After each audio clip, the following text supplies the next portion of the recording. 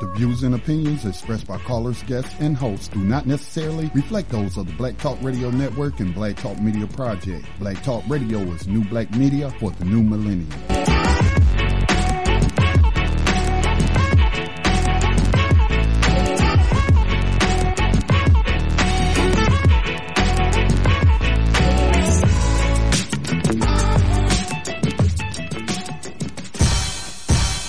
Rise up, rise up, rise up, rise up, rise up, rise up, rise up, rise up, rise up, rise up. Showtime. Just lift your eyes up.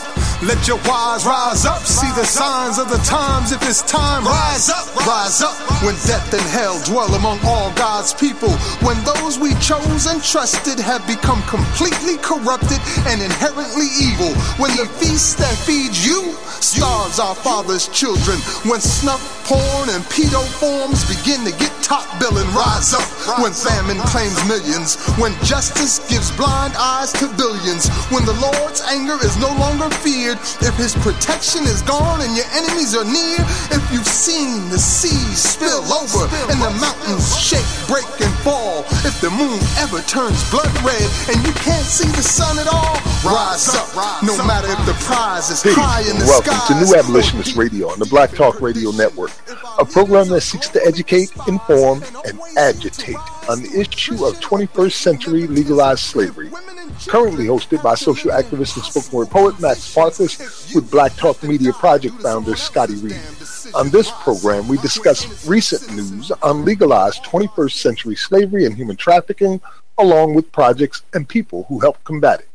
Today is the August 23rd, 2017 broadcast of New Abolitionist Radio. The Millions for Prisoners March on Washington, August 19th, is done. The largest national gathering of slavery abolitionists in U.S. history happened. The witnesses have spoken, and America is broken. On this day, in 1861, James Stone was the first black man signed on to fight in the Civil War.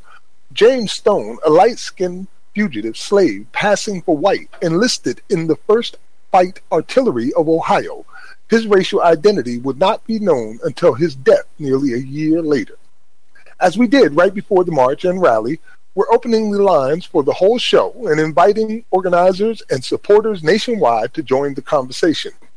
Call in and share your experiences. Today we begin a new segment hosted by Yusuf Hassan, where we will read, examine, and discuss the U.S. constitutional rights of all citizens and how they tie into slavery, both past and present.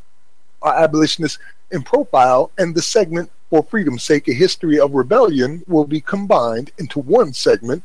We will be remembering Nat Turner's Rebellion, which was divinely inspired by the solar eclipse occurring on August 21st, 1831.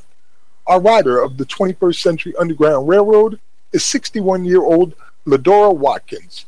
Watkins was released on June 15, 2017 after serving 42 years for a robbery and murder he did not commit, and is the longest serving inmate to be exonerated in Michigan. Have a question or a comment? Were you at the rally or one of the marches? You can call us toll-free USA at 1-866-510-9025.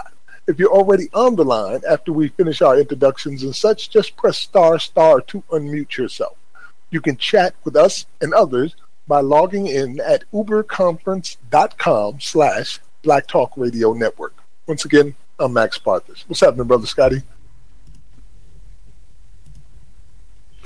I'm always late, ain't I, Max? Hopefully, Scotty Reed? Yeah, I'm here. Can you hear me now? Yeah. Yes, sir. We can hear you now. Yeah, I was just posting the show to some of my social media networks that I'm involved in. But yes, as you stated at the beginning of the program, August the 19th has come and gone, and what was said was going to be done did happen. All right, it was one of those cases of we need to do this, as opposed to we can now say we did do this. And like you mentioned, it is historic in the amount of people, I mean, nationwide. Now, Max, help me if I'm wrong, and any historians out there that have studied the abolitionist movement pre-1865, did they ever have like a gathering of abolitionists? And then we know they had gatherings of abolitionists. They had conferences and everything that went down in Washington, D.C., but did they do it all over the country on the same day, all in solidarity with one another? I think that might have been a first, Max, as well as just the number of participants. But to be honest, I don't know how many abolitionists existed during any year in pre-1865. I just know the ones that's been written about. But I guess every victim of slavery would be an abolitionist, so I guess it's a moot point. Well, Scotty, we have been reporting here on abolitionists of the past now for 5 full years, and I've never read anything about anything like this happening in history.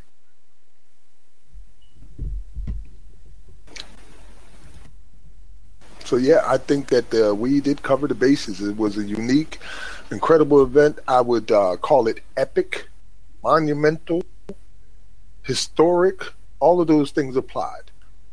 You had to have been there to witness it. I know we were in Washington, so we saw Washington there. We did everything from the march at Freedom Plaza. I participated in. Travel Rain participated in. Other comrades who came out from across the country with us participated in.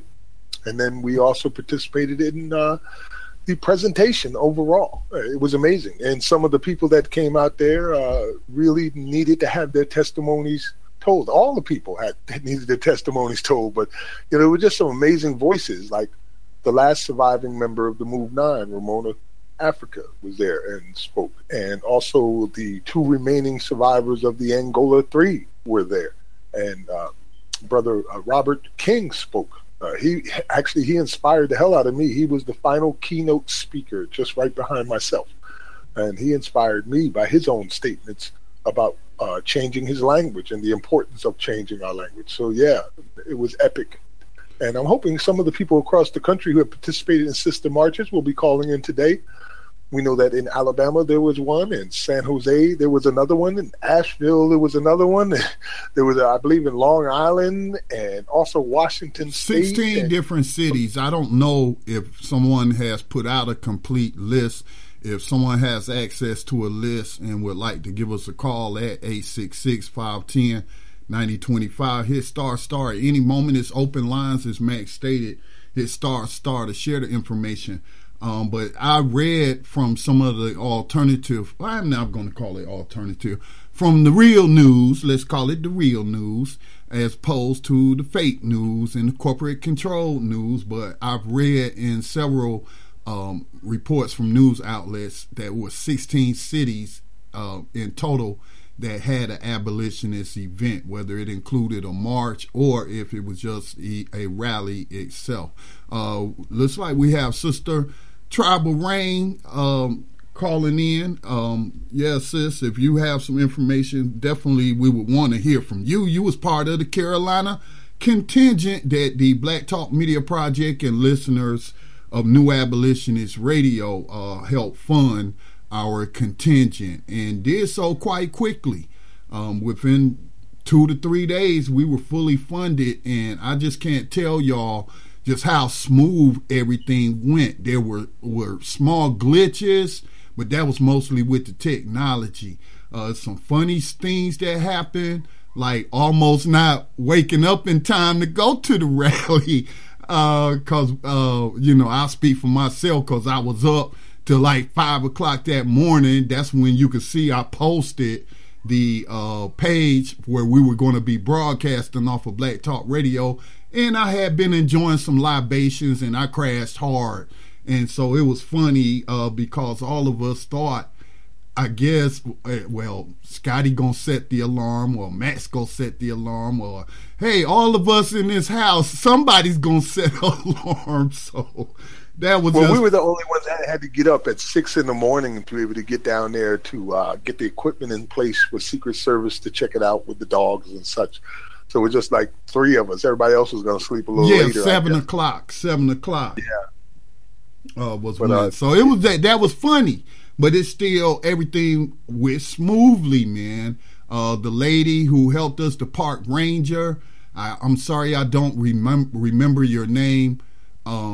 Asian American park ranger, and because Secret Service, the communications that I heard about secondhand that we were getting from the Secret Service, they were going to force us to put the generators up on a stage that was metal stage. You know what I'm saying? Danger when you're dealing with electricity and all these electronics and things that run off electricity. No, it has to be on the ground, and then it has to be grounded, with copper wire and all. So, when I got there, I was expecting trouble, man, but she was was told to me, she had said, no, I heard her say it, that Secret Service likes to think they run Lafayette Square, but they don't, the Park Service. And she was very accommodating, man. So it was pretty much a smooth sailing after that. Yeah, it definitely was, man. I'm sharing some of the articles and videos and stuff like that on New Abolitionist Radio so people can see what occurred in photos and in videos as much as I can. But it was truly epic, and it was very much needed. I know on a couple of occasions people kind of downplayed the idea that we had a rally and a march, but I think it also came from a place of not really understanding how this march and this rally plays in history. There's never been anything like this ever before. There's been a million marches, but there's never been a slavery abolitionist march like this since prior to the Emancipation Proclamation, because up until now, everybody had been bamboozled. I don't think they were marching back then. Were they marching? I think they was pretty much just rallying back then. Yes. I don't think they was marching like today, because they didn't have as comfortable shoes as we got. I see Tribal Rain is unmuted there. Yeah, hey, Tribal Rain. Please chime in. Yes. I just wanted to say that the March on Washington was a historical, magical event, something that I personally will remember for the rest of my life. And the young people that were there marching with us that showed out will remember it for the rest of their lives. It was something that was very much needed. I do wish there was more people that had showed up, but it was an excellent, excellent outcome.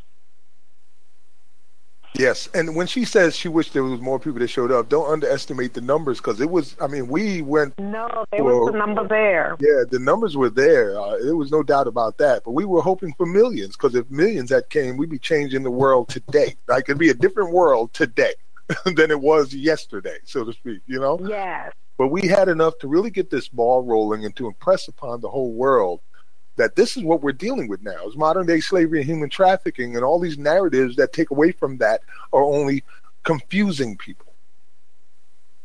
Definitely. Tribal, you were magnificent. For those that don't know, Tribal Rain is my wife. Her and I have been together in art and music and life for 30 years now. So she was there as one of the spokespeople as well. And she, instead of, I'm the speaker, she's the poet, more or less. So she got up there and did a couple of amazing poets. For the first time ever, she did a poem, I think was written specifically for that event, called America is Broken. And also Mourning Mothers, to impress upon those out there what is happening to our children. They were being slaughtered in the streets behind these slave catchers. Did an excellent job. You almost had an asthma attack, but you soldiered through that and did it still. That was awesome. Yes, I did. The message had to be put out there. And there were people who were willing to listen. I'm hoping it touched people who weren't there also. It's time that our eyes become open to what is going on in our world today. But Not Tribal... just with... Yeah, Tribal.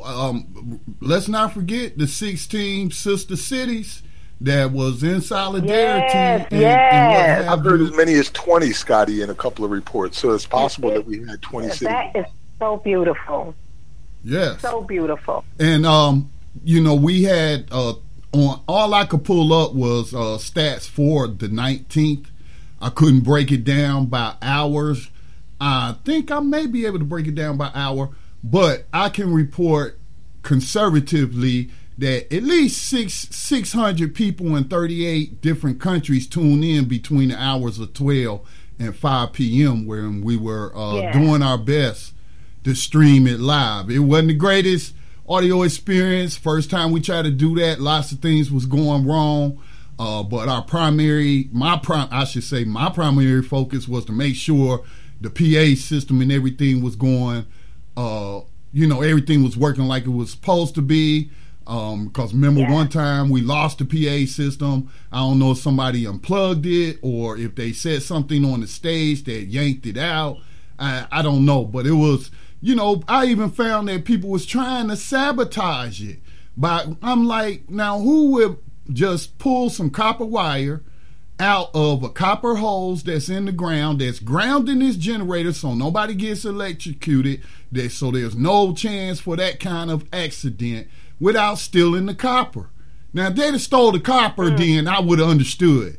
But they just pull out the wire from the copper pipe, the little skinny copper pipe. And so that's the kind of stuff I was dealing with. So I had a lot going on. But again, I'm glad the crowd and none of the speakers noticed all of this stuff that was going on behind the scenes. Yes. Yes, and it went peacefully and smoothly. I understand that in at least one city, armed men showed up. Part of what I believe is called the 3%ers or something like that, showed up with automatic weapons and full military gear and things like that. So that happened, I believe, out in Kansas City.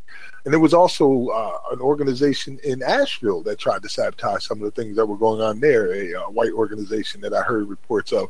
So they tried. I mean, on a national scale, white supremacists did everything they could to distract from the Millions for Prisoners March on Washington. If you notice, all of these feints that they were pulling where they, faked out Durham, for instance, and all of these people showed up, those things were happening simultaneously with the march leading up until the very last days.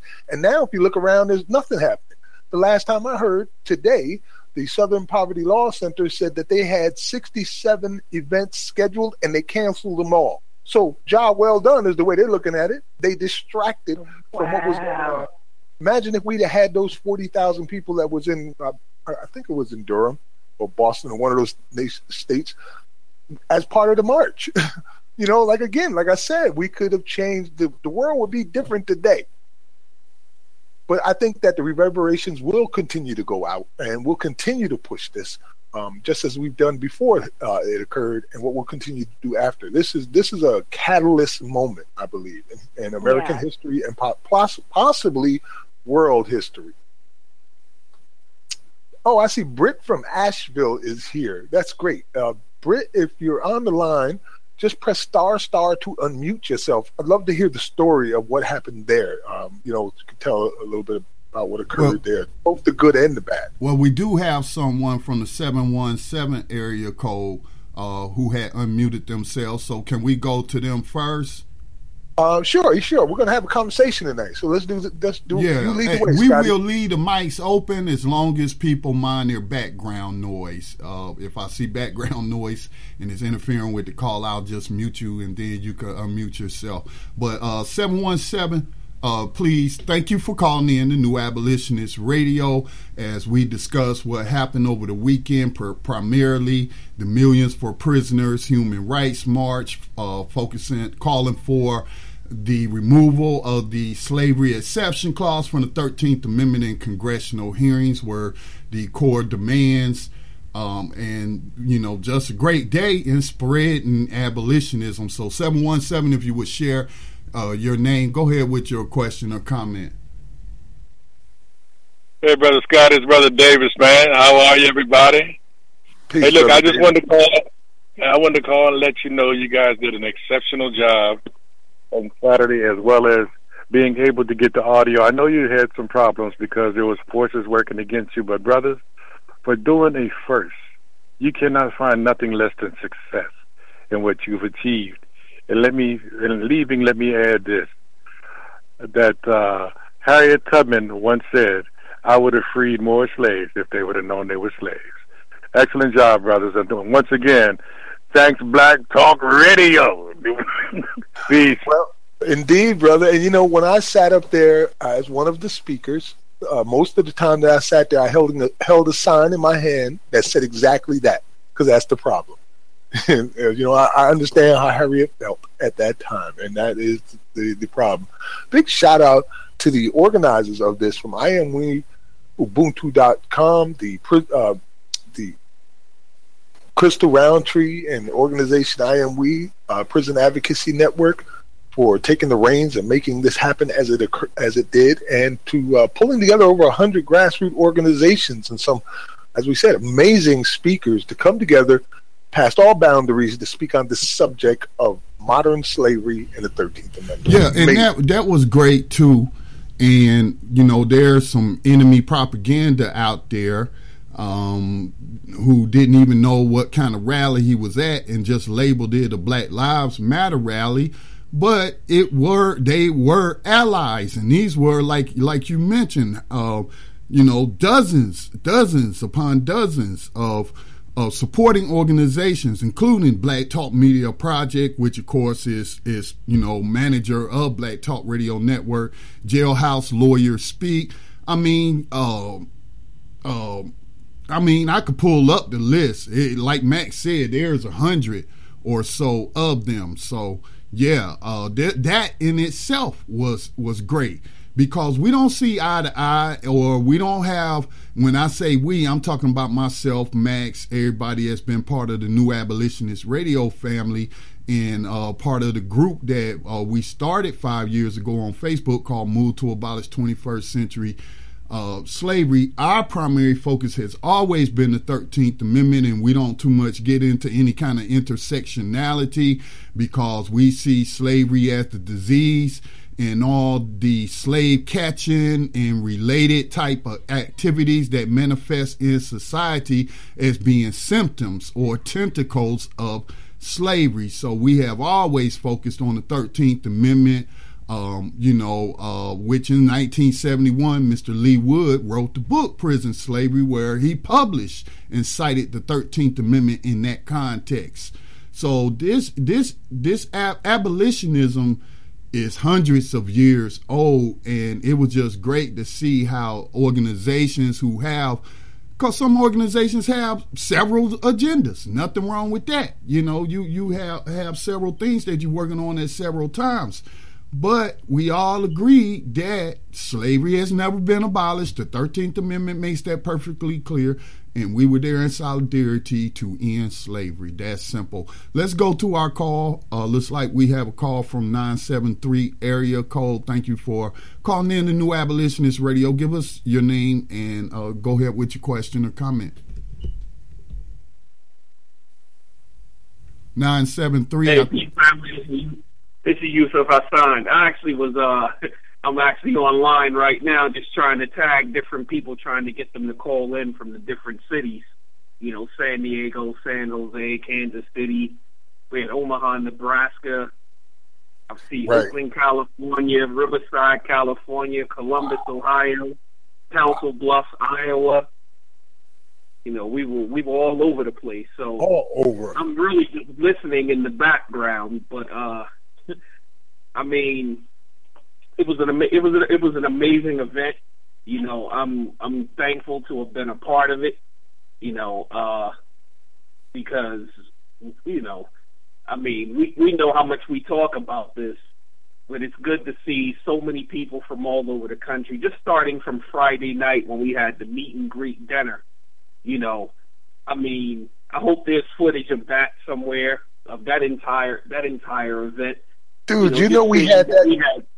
Yusuf, you know we had the meet and greet one block from Frederick Douglass's house.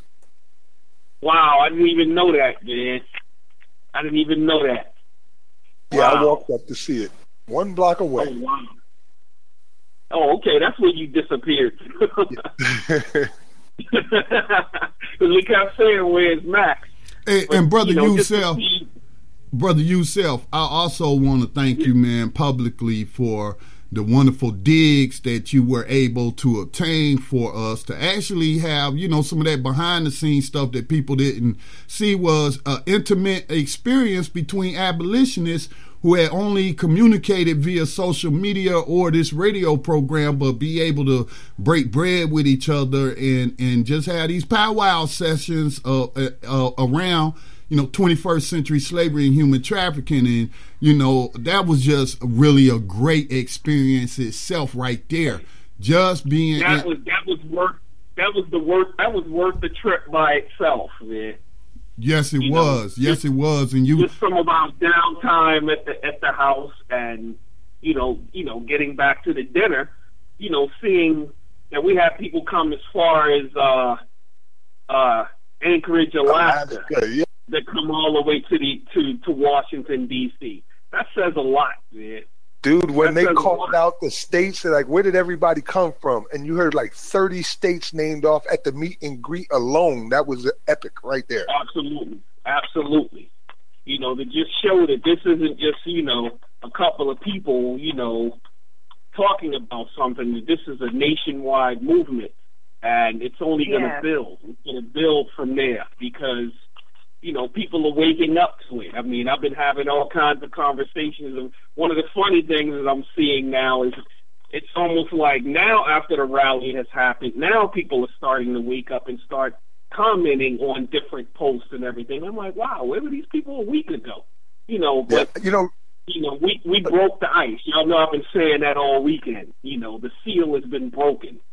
That we gathered, the largest gathering of abolitionists right out in the open. We didn't have to have a secret meeting somewhere. We did it right out in the opening, right in the middle of the park. I'm sure they were watching us from the White House, because I'm sure they got word of it. They shut streets down in Washington, D.C. for us. That says a lot. That for us, they shut roads down in Washington, D.C. So it's monumental what we did, and so anybody that I guess has like a negative opinion as to anything that went on, you have to look at all of the bright things that happened, and I definitely have to give, special shout out to you, Scotty, and definitely Greg Jacoy, because, I called you guys the unsung heroes all weekend, man, because there's so much stuff going on behind the scenes that, so much could have gone wrong. And I mean, you guys, all the downtime stuff that we got to do, going to the meet and greet dinner, going to the Ethiopian restaurant, you guys didn't get to do any of that stuff, didn't really get to hang out with us because you guys were making sure that the wheels kept turning. So without Greg Jacoy. Y'all definitely need, the accolades for that. Definitely. Amen. I don't know, I'm here. What's up, Greg? Welcome to New Abolition. Y'all ain't got to talk about me like I can't hear you. Greg is a member of the Green Party and has been active in organizing and political activities. As a matter of fact, he was working directly with David Culmer, who ran for Congress in District 5 of South Carolina as an abolitionist. So the buildup has been a part of Greg's life now for a few years, working towards this goal. You must have been real proud too, brother. Oh, man. Listen, first of all, thank you, Yusuf, I believe it was, who talked about the, although it may have been someone else, about how the things began on Friday. So I was thinking about the numbers who were there and what all went on, and it was, 5 hours long, and it was in the sun, and it was hot, and so on. And then I was like, wait a second, okay, so let's look at what has happened in the past that we all look to and say, now that was a turning moment in American history. How about the Seneca Falls Convention? Okay, 2 days, 2-day long convention. 300 people attended. There were many times 300 people in Washington, D.C. for this gathering. We not only had a convention that started Friday with that meet and greet, and I don't want people to think that was a simple meet and greet like everybody shook hands and said, hi, where are you from? How was the travel? How did you, was traffic heavy?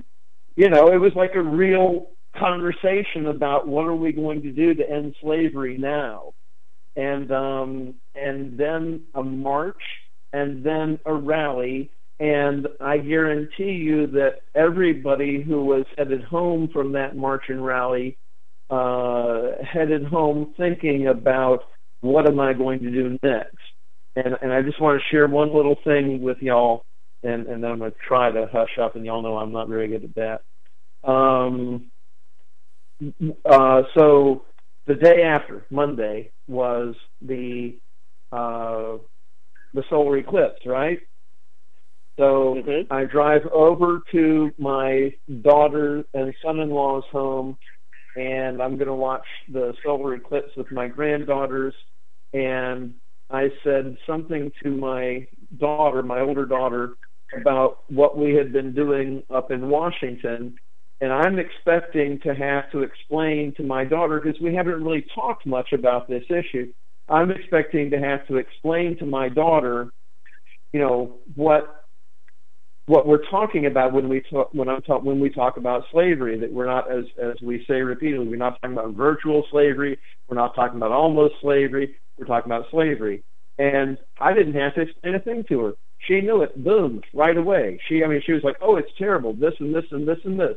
Boom, done. So even without me going out of my way to educate my daughter, and I don't even think that it happened because she's my daughter. I think this is in the universe. I think that the planet, the psyche of humanity is so done with slavery, and we just got to push it over the line and say, now and forevermore, this cannot be. Human beings cannot have human property. Not acceptable. Not acceptable. Amen, man. If you're on the line and you want to speak up, just press ***. If you already open up, just say what you got to say. Like Scotty said, we'll try to keep it where we're not talking over each other. Well, I know I, for one, wish to thank all the donors who made it possible to get this trip on the road. There were a few out there who went out of their way, like Kali. Yes. Amen. Thank you. Everybody who went out of their way with Black Talk Radio Network donors, anyone at all who assisted us. I just want to say thank you, because without you, it would not have occurred. Amen to that. Thank you so much. Anyone else on the line who want to join in and share their experiences? We're still waiting to hear from Britt from Asheville. He has a story that unfolded out of there. I'm hoping Layla. And Layla Aziz, yes. We do. I see San Diego's tuning in right now. Maybe San Diego has something to say too. Yes, I do want to also reiterate what Tribal Rain said, and I want to thank Ramon, L.A. Ramon, part of the BTR community, longtime listener of Black Talk Radio Network. I mean, from designing the sound system, and I got compliments from people who said that you could hear that rap if you were in that area. You heard that. So people who weren't even there for the rally never heard nothing about abolitionists. If they were passing it, they came to visit the White House and they walked down that way, they heard an abolitionist message. So let's not forget that. So L.A. Ramon played a big role in helping me pre-plan the audio system layout and all of that. And then Zach at Guitar Center gave me a hassle-free, I'm coming from out of state with out-of-state license, all of that, hassle-free experience, got the equipment in less than an hour, loaded up, moved the equipment. That's what me and Greg was doing while everybody was at the meet and greet. So, just a hassle-free experience. And again, as Tribal said, though, it was Black Talk Radio donors who sponsored the audio portion, which should have failed to us. You know, we're Black Talk Radio. So, Right. so I just want to thank the donors as well. It wouldn't have went down without you. Played a big role. We got a call from 828. Please watch your background noise if you're on the line. Please watch your background noise. I did see unmute on the board 828. Thank you for calling in to New Abolitionist Radio. Please share your name and your question or comment. Hello, this is 828. This is Britt. Hey, Britt. Welcome to New Abolitionist Radio, and thank you guys for pulling together what you did in Asheville. I heard that you were very successful, worked directly with the chief of police who made sure that everything ran well. Awesome, man. I appreciate it. Yeah, it was definitely a pretty straightforward event for us. I definitely, in the beginning, wanted to stick with kind of the format that I was just seeing as far as a march and a rally. But once I was able to connect with Sharon Smith and Asheville Black Lives Matter, they had basically, the Asheville isn't big enough to kind of support that, so we just worked with it and made it happen. So as far as I don't know. It was really. I'm definitely looking forward to continuing events like this here and just supporting the issue.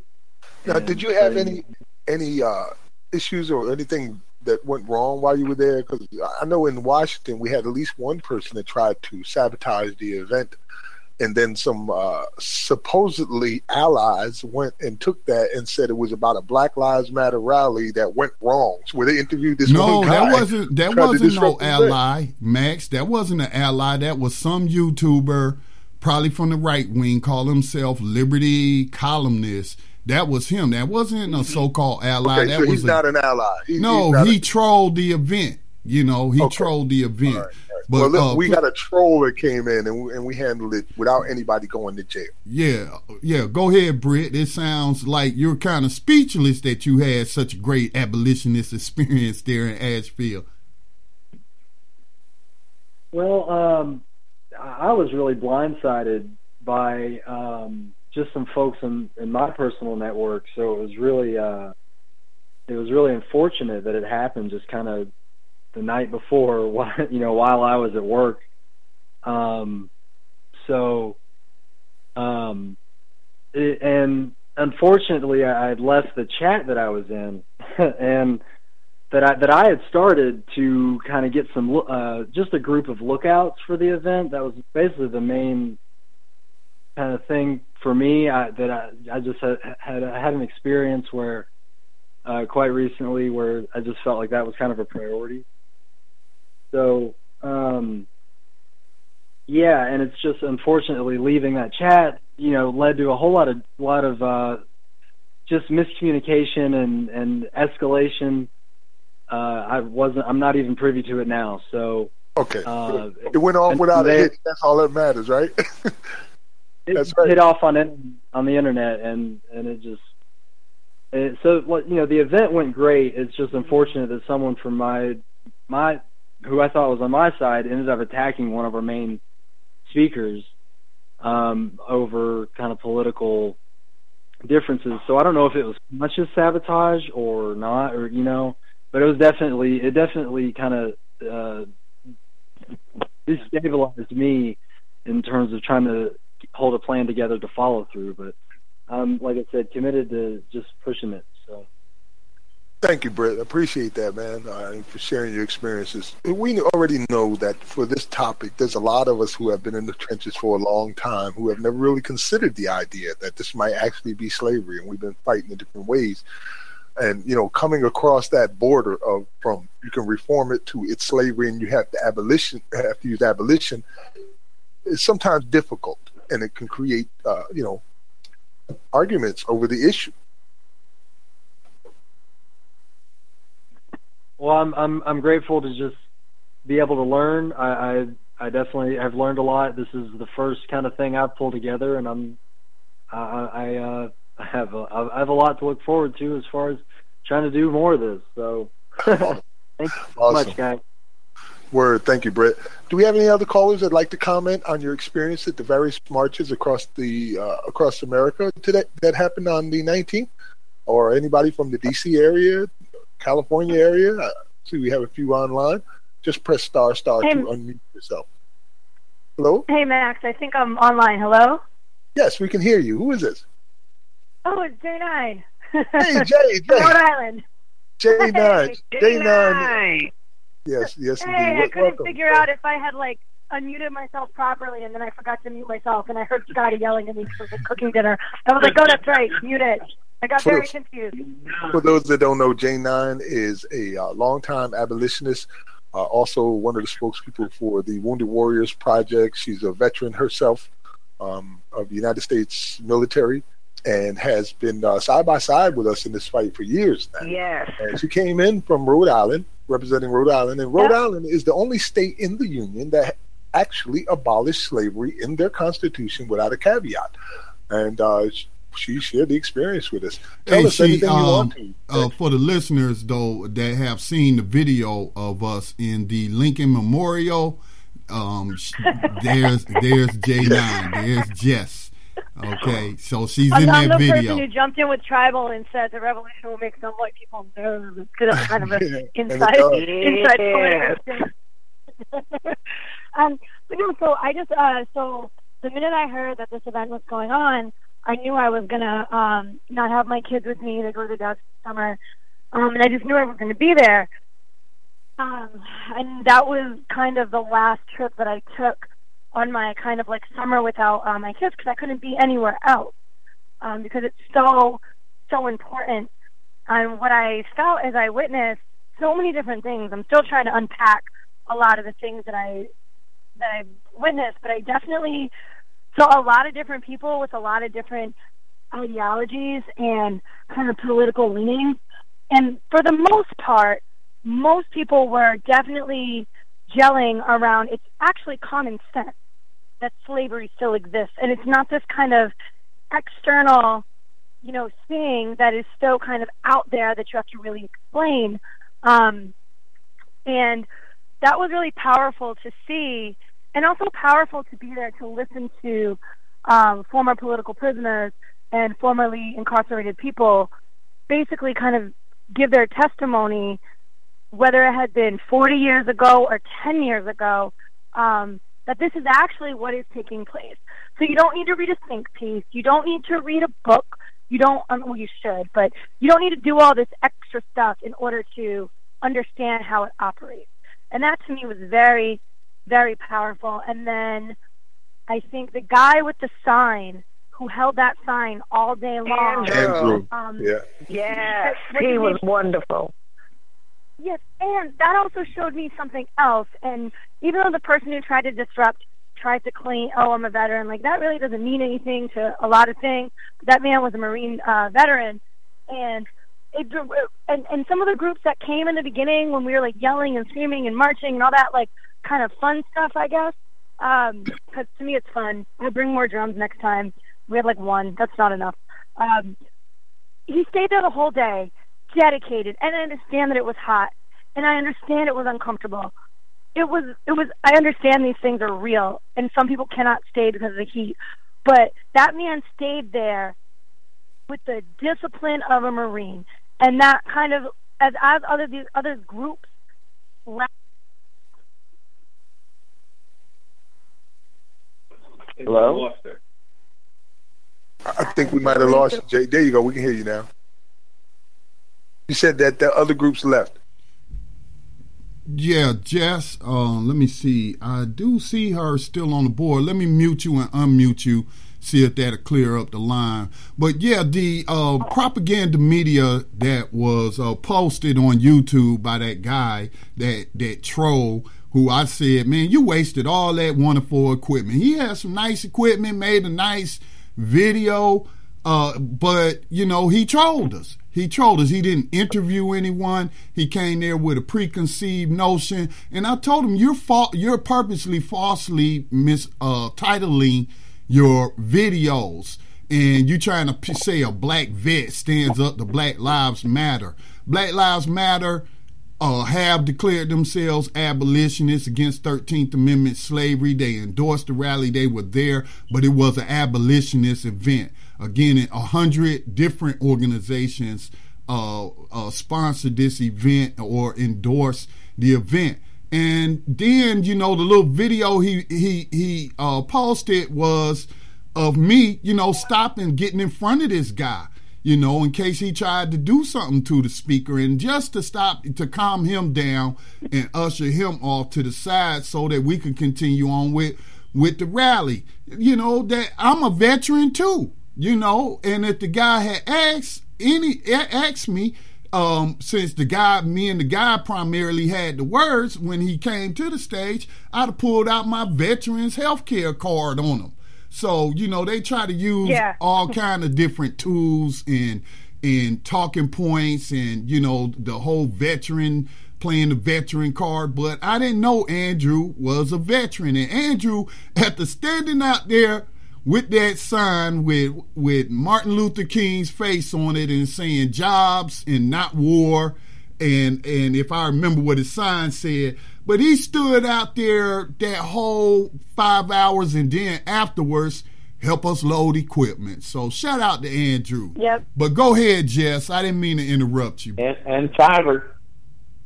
No, that's okay. I realized that I had actually muted myself, so I was literally talking to no one outside. That was great. So I have no idea where I left off, which is you also said that part some of my groups life. left after the march or something like that. Yeah, well, some people left. Groups left. They came with all their stuff, and it was almost not like it was a photo op. I'm not saying it was a photo op, but they came with their stuff, and then they left. And then you have Andrew, he stayed there the whole time, and there were just some people that were so dedicated, they stayed the whole time. And I think that's a really good kind of thinking about people in that heat, because it was hot. I don't understand that heat, but because I'm from the Northeast, so it was hot, and people stayed. And definitely people who are older, who probably shouldn't be in the heat, were in the heat, stayed. The people who were there at the end, that's the type of dedication it's going to take, and that's the type of dedication and discipline that we all need to harness within ourselves in order to keep this moving forward. That was a very shorter explanation of the whole soliloquy I just did in my backyard. Word. I think we even got Hannah on the line too. Hannah was one of the people that stayed at Abolitionist HQ along with Yusef and Jessica and myself and Tut and Scotty and a number of others. And I think she had one of the most powerful speeches of the evening. She really took it home. She stomped it into the ground. She didn't pull no punches. She didn't mess around with no, false language or wrong language, and she really hammered it home.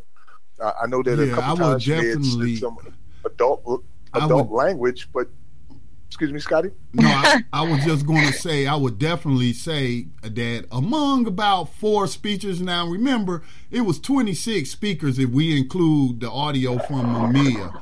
But I definitely would agree that Hannah had one of the more memorable speeches, very forceful and strong, and there was no doubt about the conviction in her voice. Thank you for joining us tonight, Hannah. You're welcome. I don't know if you can hear me. We can hear you. There's kind of a loud noise behind you, but we can certainly hear you. I'm outside, but is that better? Yes, much better.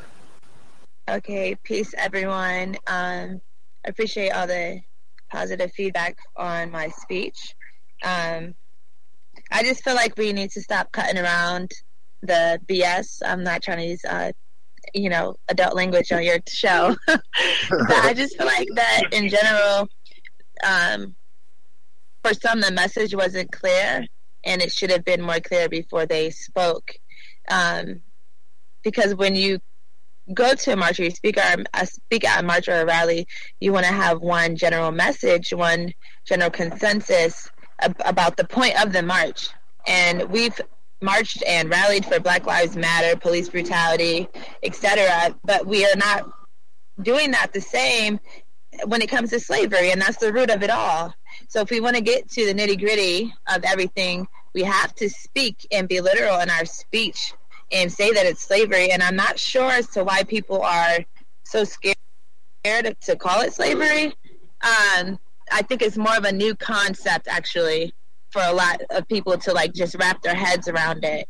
But I've spoken to people since I came back from the march that never knew like about the 13th Amendment, and in those few moments of speaking to them and breaking it down, they get it. The 13th Amendment clause, rather. I enjoyed the march. It was a historical event, and I feel like that we shouldn't be so quick. And I'm not saying you are, but just in general, I feel like we shouldn't be so quick to critique it overall, because the meat of it was good, and those who are already aware about abolitionism and about the truth of the 13th Amendment clause, they benefited. They're going to benefit. But the sad part is that because the message wasn't clear in some speakers, in some of the speeches, and that could be due to lack of ignorance or due to ignorance or arrogance.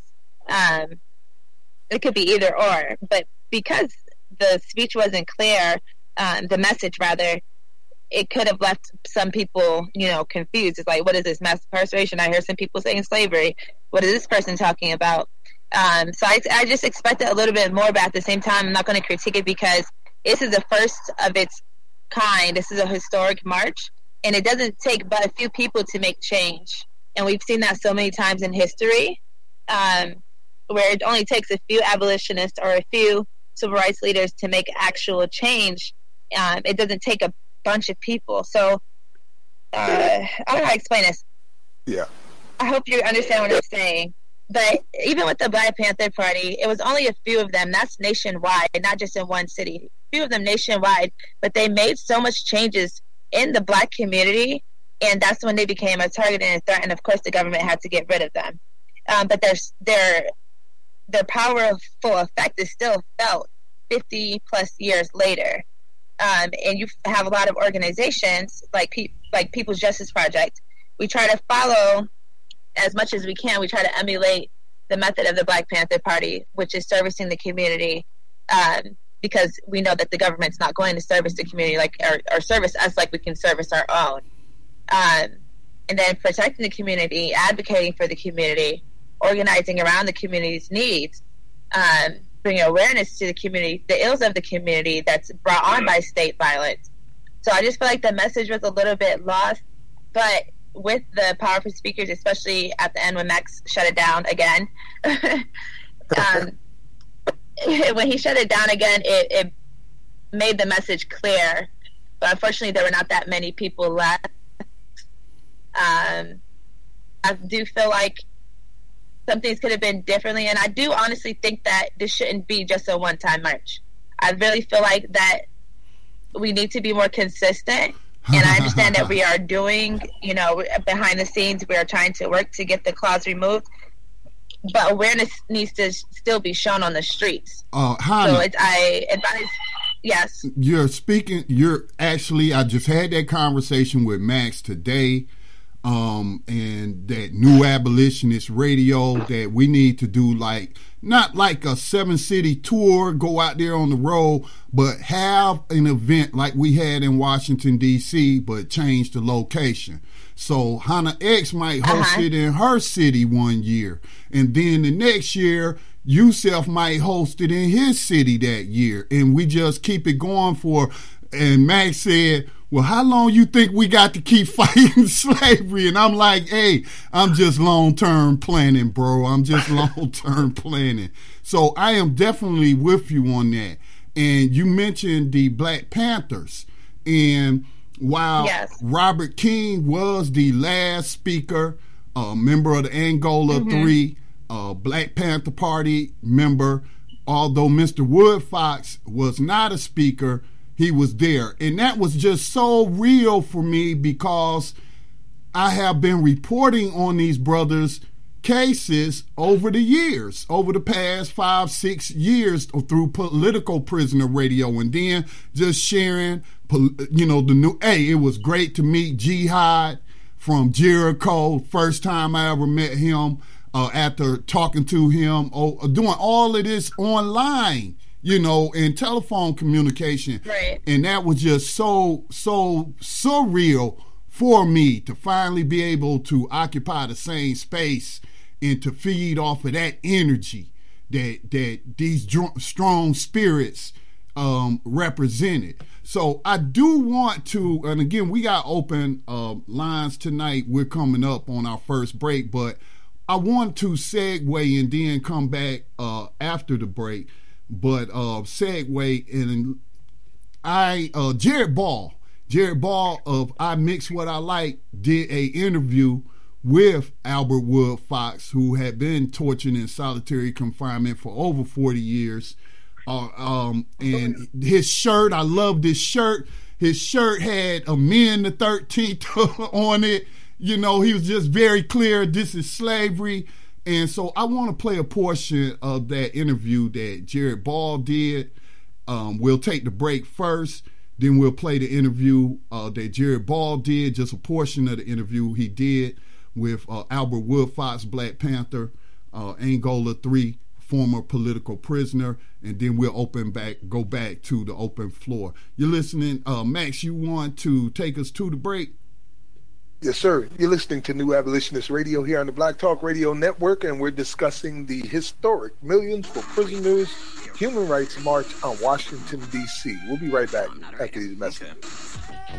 If I find my way home, yeah. Wouldn't it be crazy? Would you still amaze me? Wouldn't it be crazy? Would you still amaze me? Wouldn't it be crazy? Remember to watch your background noise, please. No,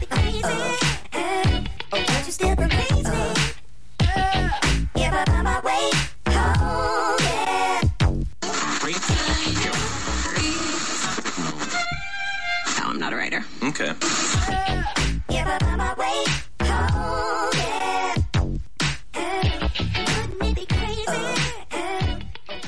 Black Talk Radio, since 2008, providing new black media for the masses. In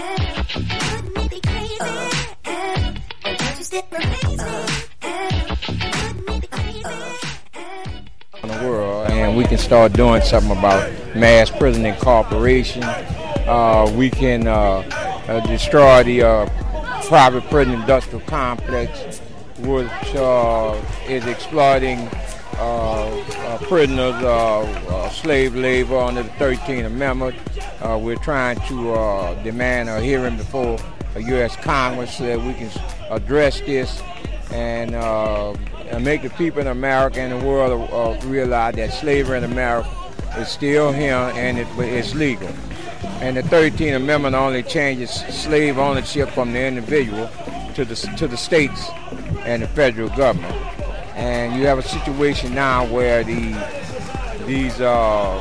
major corporations have started to sign these sweetheart deals with Department of Corrections throughout America, and they are exploiting slave labor.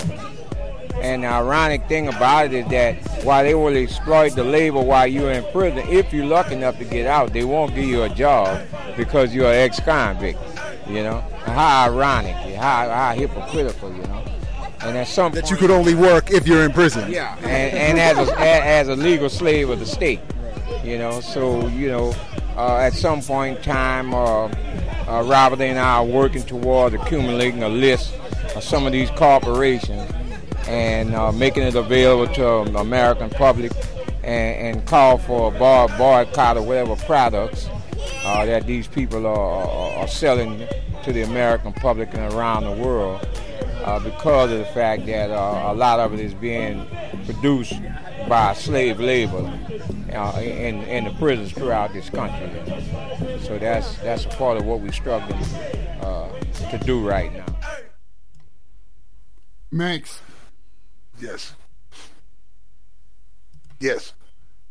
Well, I was tossing it to you, bro, but I do want, if Greg is still on the line, if he would share with me, because he actually isn't the only person that shared this with me. One other person that was in attendance, I don't know their name, they were in the crowd and spoke to me and said it was worth that trip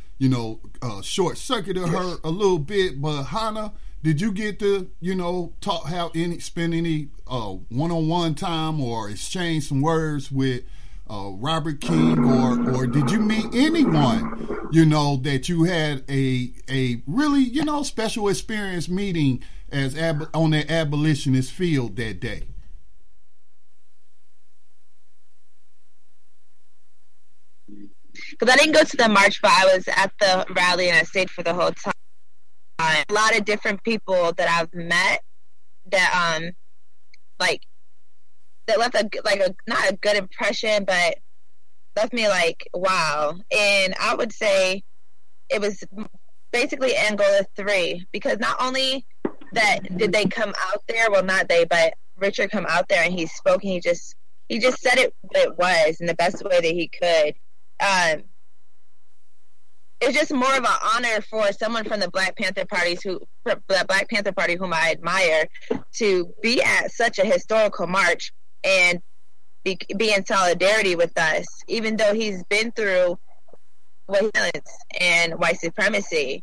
So it was just an honor, especially me being someone so young and like watching like documentaries on the Black Panther Party when I was a kid. I wanted to be a part of the Black Panther Party. So it's just their presence there, and then Ramona Africa as well, and the one speaker from Jericho. I liked him when he the Jericho movement. I don't remember his name. You mentioned him though, Scotty. Jamil, I think his name is. The guy who spoke here, the white. Can y'all hear me? We can now, yes. I can hear you now. Yeah, that was Jihad Abdul Mohammed. He is one of the founders and former political prisoner and founder of Jericho movement. Yeah, and it was also nice to hear him speak, and the brother from Boston telling his story, the way he told it in such a poetic form.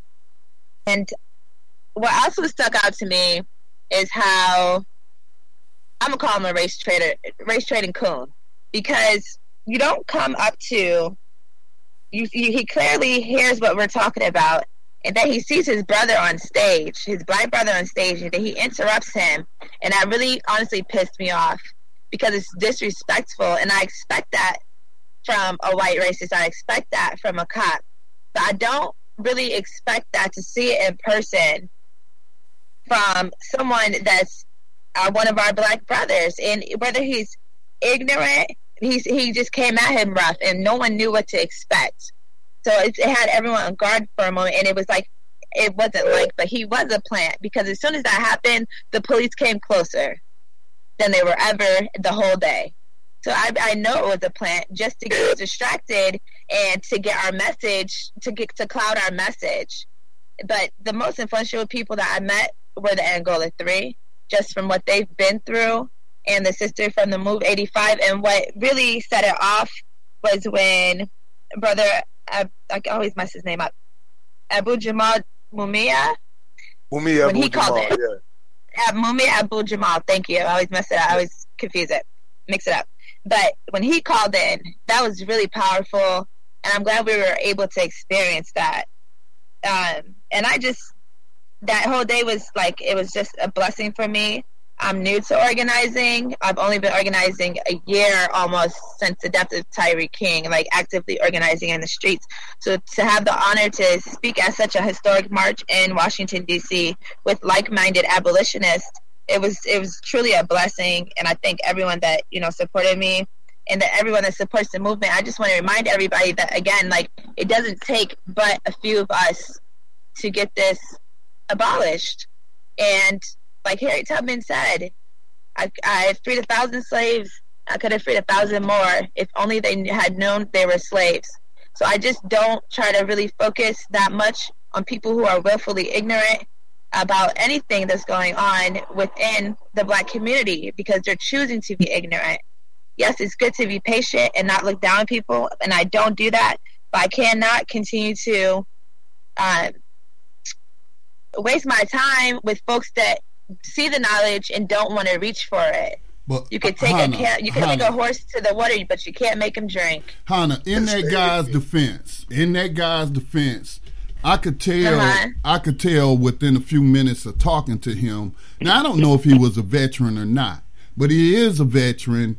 A high percentage of them suffer from mental illness, PTSD, being chewed up by the military-industrial complex. Or he could have been high on amphetamines by the way he was. You notice how he was kind of hyperactive.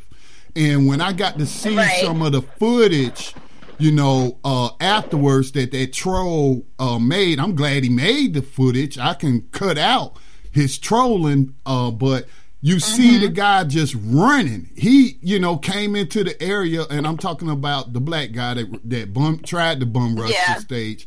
He came running from towards the White House, from that way. And he just cut right through the crowd, so it wasn't like he was standing there listening. He just can't. He heard a few words over that PA system. He came running over there, and what happened. But we were able to non-violently and professionally handle that and pull him off to the side. And then that troll that was out there, then did a little interview of the guy. And I watched the interview, and that man was not in his right mind. Stuff like that happens all the time at public events. And so I don't think that it was really that he was opposed to what was going on. I think that he was suffering from mental illness and didn't know. Because in that interview, he indicated that he had been arrested a number of times and going before the judge. But like I said, he was very incoherent, and he was like kind of babbling and speed talking. And but I mean, just to show to me, anybody that watched that footage, how come the slave catchers can't handle such disturbances non-violently? Right. That's why we need to abolish them. We do not need police in our neighborhoods or even in our surroundings to overtly aggressively police us and unable to de-escalate situations without killing us or somehow brutalizing us. And this is why I made sure I spoke about the police, because of everything that just goes in Columbus, Ohio, and before I became activist in Columbus, Ohio, just everything that's going on in the nation. And that's what they're made for. That's what they do. They're here to only abuse us and capture us. That's what they were created for. They were never created to protect and serve. And I just felt like it was very important to link the two. And that's why I spoke about them. That's why I dedicated my speech to Tyree King, who was killed last year. And the anniversary of his death is coming up shortly on September 14th. Go ahead, Max. After that guy interrupted us, you know who was speaking while all that distraction was going on? Me. You can hear me in the background. So while all this distraction is going on, that was my time to speak. Yep. But we got him out of there pretty quick, though. That disturbance wasn't like 5 minutes. I mean, it seemed like in the moment it was eternity, but I think we handled that quite professionally, and I appreciate all the brothers, that came to talk to this brother and usher him off to the side, non-violently get him calmed down. And that was Jihad. Jihad is the one who really calmed him down, so it was great. Looks like somebody from San Diego area wants to chime in. You're on New Abolitionist Radio. Thank you for joining us. Go ahead with your name and your question or comment. First, this is Layla Aziz. I want to say, Hannah, I love you. Your speech was so... Peace, Layla. Welcome to New Abolitionist Radio. Yes. I can't wait to meet everyone in person. That's the biggest downer for me, that I didn't go to D.C. I went to the Riverside one, because you guys are family. And I feel as though we've developed that. One thing that I believe Hannah said that I really want to talk about, though, is this bus trip. And then someone else chimed in on the 17-day bus trip. We need to figure out how we can get Max and Scotty and possibly the Angola 3 on this and have scheduling with all of these local organizations we've created to get you guys in front of the people. So we need to raise some money. Yeah, that's what we've been thinking about, too. And it's one of the reasons why today I'm officially moving from Facebook to the Black Talk Radio Network community here, where we have our own community. I mean, it's not a whole lot of people there, but maybe if I go, others will follow me behind. I'm tired of building Zuckerberg's community. I want to build something lasting for us. So as of today, Max, I'm on the Black Talk Radio Network. Well, Max, and this is not a shameless plug because we're a nonprofit organization, but we're one BTR community, which is a social network similar to Facebook. We don't have all the bells and whistles, but it's a social media community. You can do all the basic stuff you do on social media. So part of the way we funded the DC trip was, we had hit our 1-year anniversary in August, and some of those who had taken a $24 a year subscription out a year ago, some of those subscriptions renewed. So we were able, and so it wasn't just that people on the network said we need our own social media community because of X, Y, and Z, but I also looked at it as a way for us to remain non-corporatized and fund our own stuff with just a lot of people pitching in pennies, or in this case, $24 for a year of social media. You get $1 a week, $5 a month, but most people get $24 a year. And that is how we can fund stuff like we're discussing now. So it's not, I'm not shamelessly plugging it, but I'm just trying to integrate.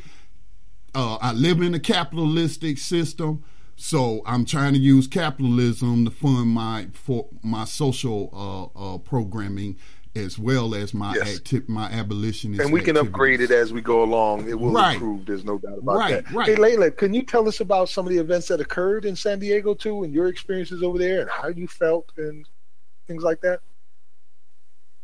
Two mothers who have sons in prison in Riverside actually did it in Southern California, and there was another rally in Los Angeles, and another one in San Jose. So I went to the Riverside rally. It took me about 2 hours to drive. There was nothing, and in my car it was about 5 of us, and then in another car I think it was about 4. So we all went up there, and when I got there was a beautiful stage. There was a banner, there was water, there were T-shirts. Everything that you needed, and there were people, and they were on a megaphone. I had no idea. I did see a speaker there. I had no idea that the speaker system didn't work because we used the megaphone, so I didn't know until they told me.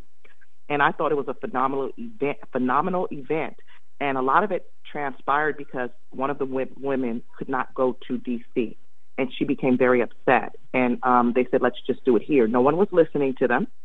No one would work with them, and somehow they dug deep, these two women, Anna and Cecilia, and they got it done. And Marissa, she helped too. And I was just so proud of them. Afterwards, they had Black Lives Matter there. They had All of Us or None there. They had Punks in Progress, which helped with the organizing and had you on their show, Max. I saw them do some phenomenal things. And one thing I want to be very clear on, I was just a speaker there. The organizers of Riverside were Anna and Cecilia, and they did a phenomenal job.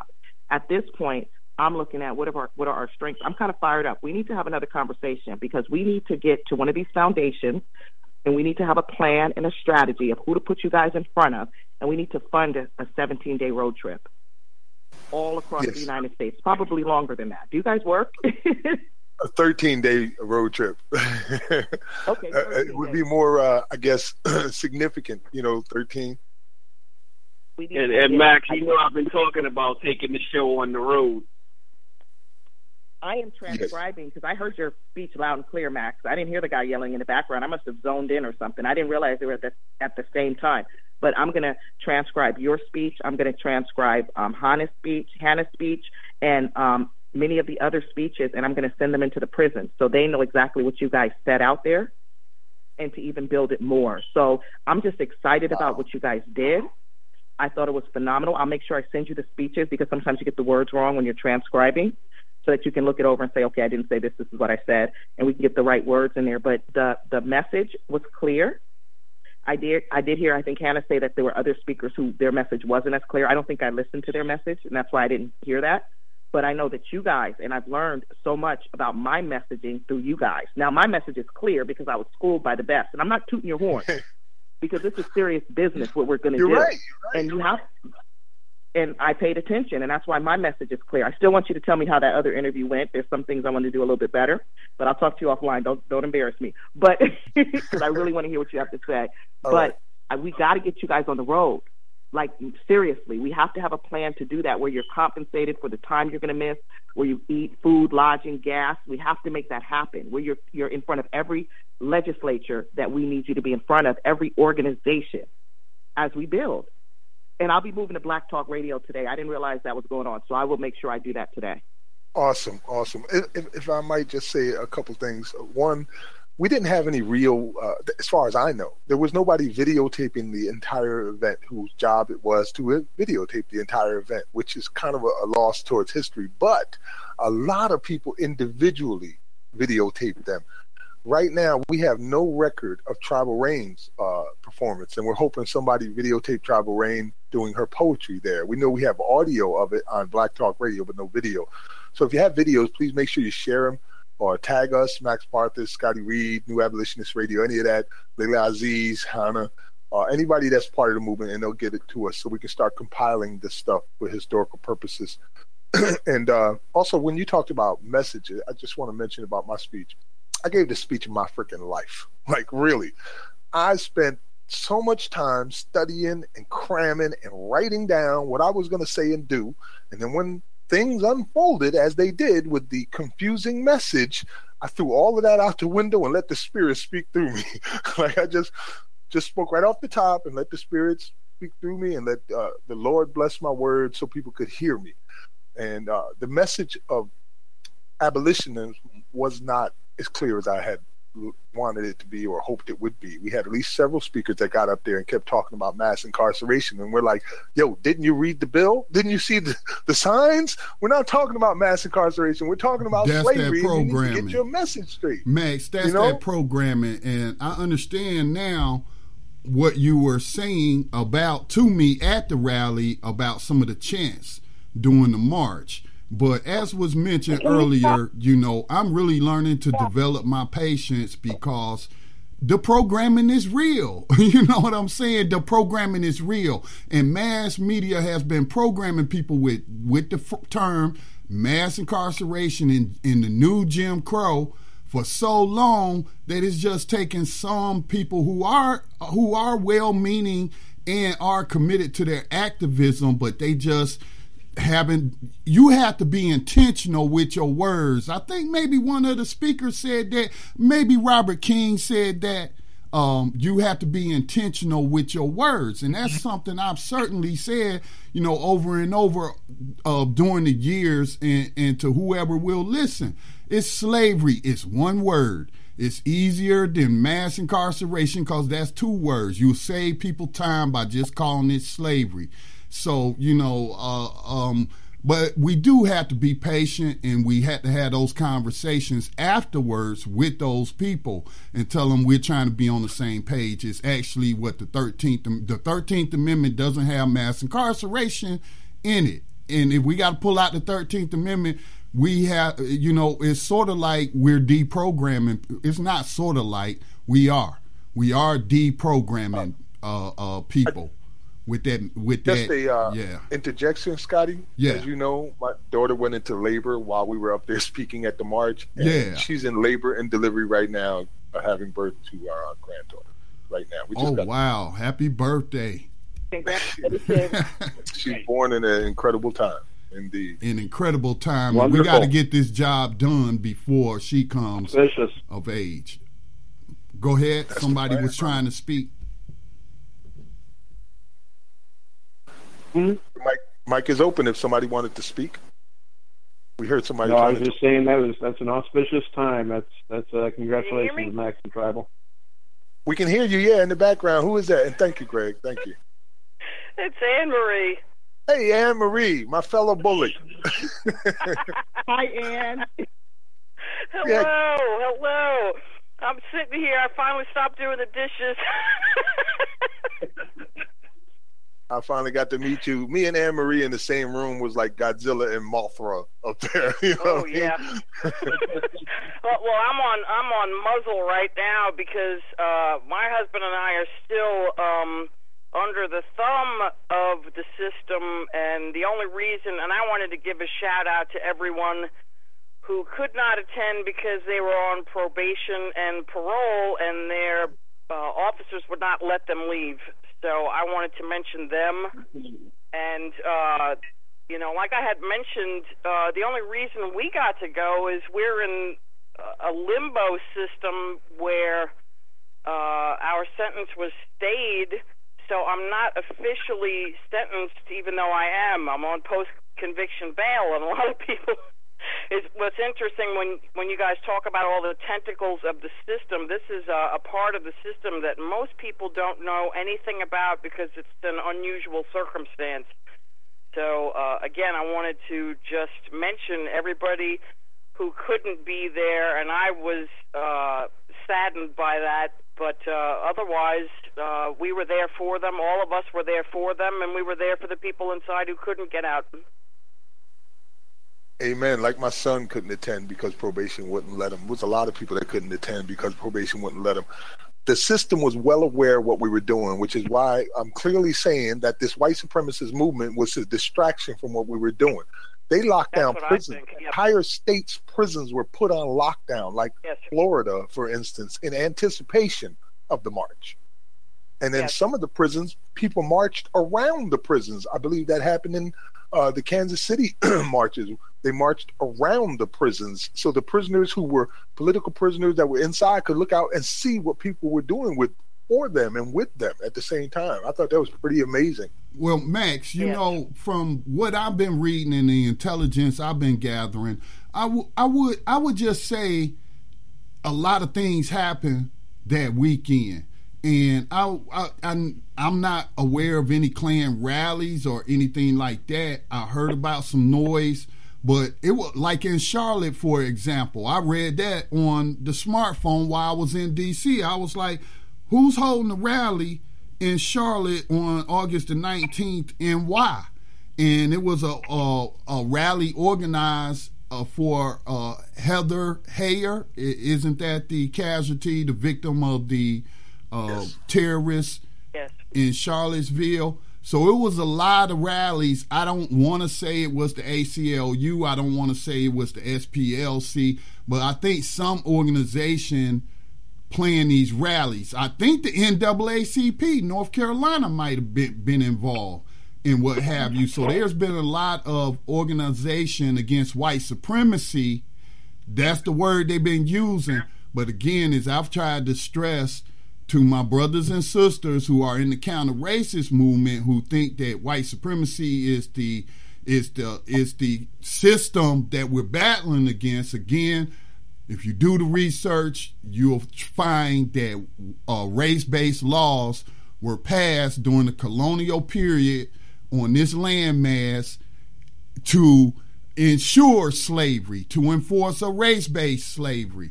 Okay, so that history shows that white supremacy has been used as a tool to ensure that slavery exists. Okay, so when we were coming home on Sunday, Reverend Barber used to be in charge of the North Carolina. He still is. NAACP, and he left. He just recently left. He's no longer in that position. No, that's not true. I just watched a video of him giving a press conference 2 days ago.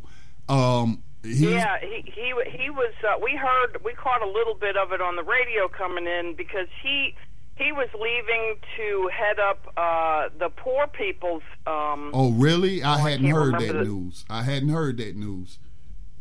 Yeah, but we had heard him along with what you're talking about is. He said that you have to worry more about the statutes with a T than the statues. Just what you said. So we had heard that when we were driving. I guess it was like Sunday evening. We were in traffic so long I lost track of the time. But that's what he was talking about. The statutes, the whole legal system. Has always been used as a system of oppression because it by definition one group is writing laws and they are oppressing someone else. So enslaving people with I start getting laws. Too radical. Yeah, and enslaving people through laws. But what I really want to say to the people who turned out to those demonstrations against white supremacy is to consider abolitionism.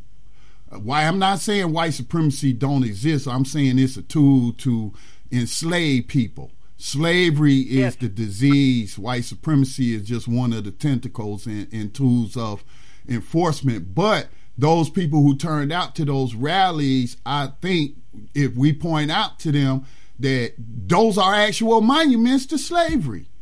Okay, so make your connection to the slavery past to the slavery present. And after you get through taking these, well, I'm going to include myself.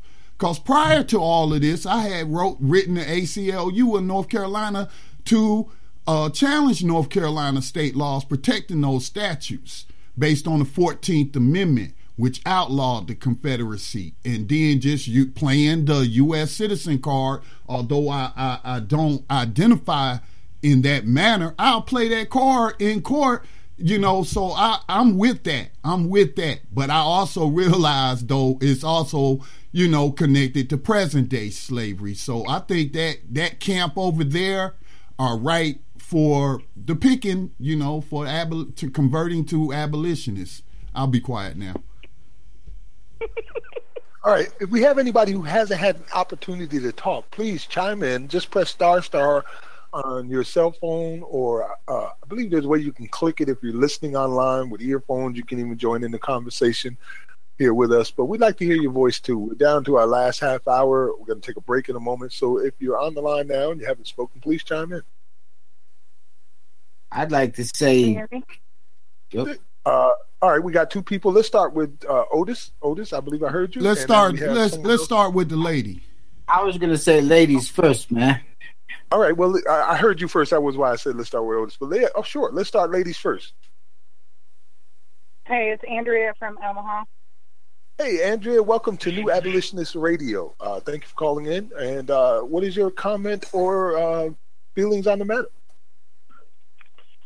Well, I hosted the demonstration here, and as you were talking about white supremacy marches, there was about 3 others at the same time as ours, and I made mine pretty public with all the activist groups around here. We have quite a few, and all that stuff, and so instead of just working with me and coming to mine, everybody decided to host their own for different reasons. Like, there was a healthcare march, there was a No Place for Hate march, there was another one, and so I was frustrated, I guess, because it was like all these people originally said they were coming, they were going to support us, and then the other ones kind of took some people from us, and it's fine. I do think those things are important too, but I kind of feel like, why not all of us just work together in one group and let's have this one today, I'll come to yours tomorrow, the other one I'll go to next week, whatever, I'll be at all of them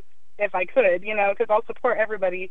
But one thing I do want to say is that I have to thank the LGBT people that came to support us, the people from the Women's March that came to support us, Black Men United came, and they've been supporting me from the get-go.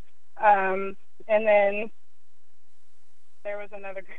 I'm forgetting your group. But anyway, but no one from the prison community came except for me. And that kind of broke my heart a little bit, because I'm like, what is it going to take for you guys to stand up for yourself? Well, now, I'm kind of excited about it, but I'm kind of overwhelmed too, because now I'm the spokesperson for all the prisoners. So now in the past few days, since then, I've gotten contacted so many times, and I'm like, wow, I don't really have anyone helping me, and now I have 15 people I need to get back to. What can I do for you? What do you need from me? And I think that's great, but I'm like, I'm already helping 40 prisoners, and so now I'm adding even more, and I'm like, oh my goodness, I'm by myself pretty much, because I'm just the one that does it, I guess. I'm the activist here for that reason, and I'm the advocate for them. So yeah, I'm a little overwhelmed, but at the same time, I'm glad they know somebody's out here. But I would have just liked for there to have been more of us, Yes. But we were out there. People were seeing our message, so I'm excited about that too. Thank you for organizing. You said in Omaha? Yeah, Nebraska. Wow, Omaha, Nebraska, all over the country. Thank you for putting that together.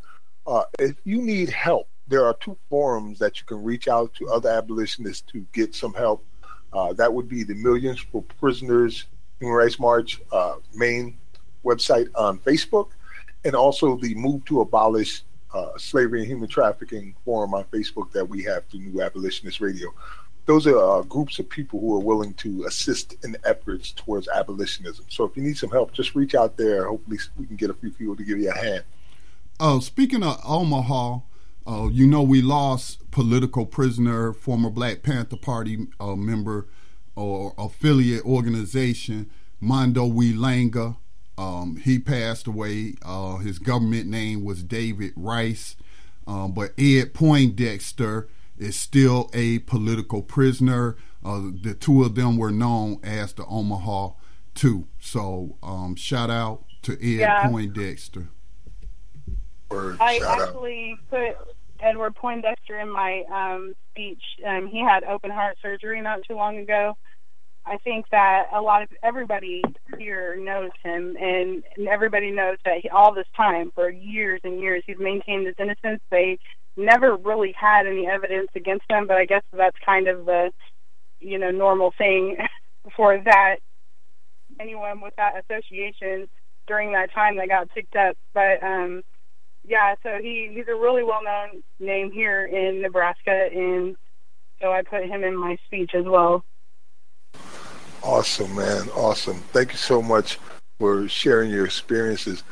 And I'm glad that you're inspired. And this is one thing I want to point out, and then Otis, we bring you in, is that if you take a look at the diversity that we're dealing with here, it's not an all black issue, it's not all white issue, it's not all red issue, yellow, blue, green. It's all people coming together for one single cause to end slavery, because we know that most of these issues we're dealing with right now, including the racism, stem from that. And not from slavery in 1865, from slavery in 2017 with free labor, and you're selling human bodies on the open market through jail bonds and prison stocks, and the abuse and the torture that we've talked about, including and up to sexual abuse and torture.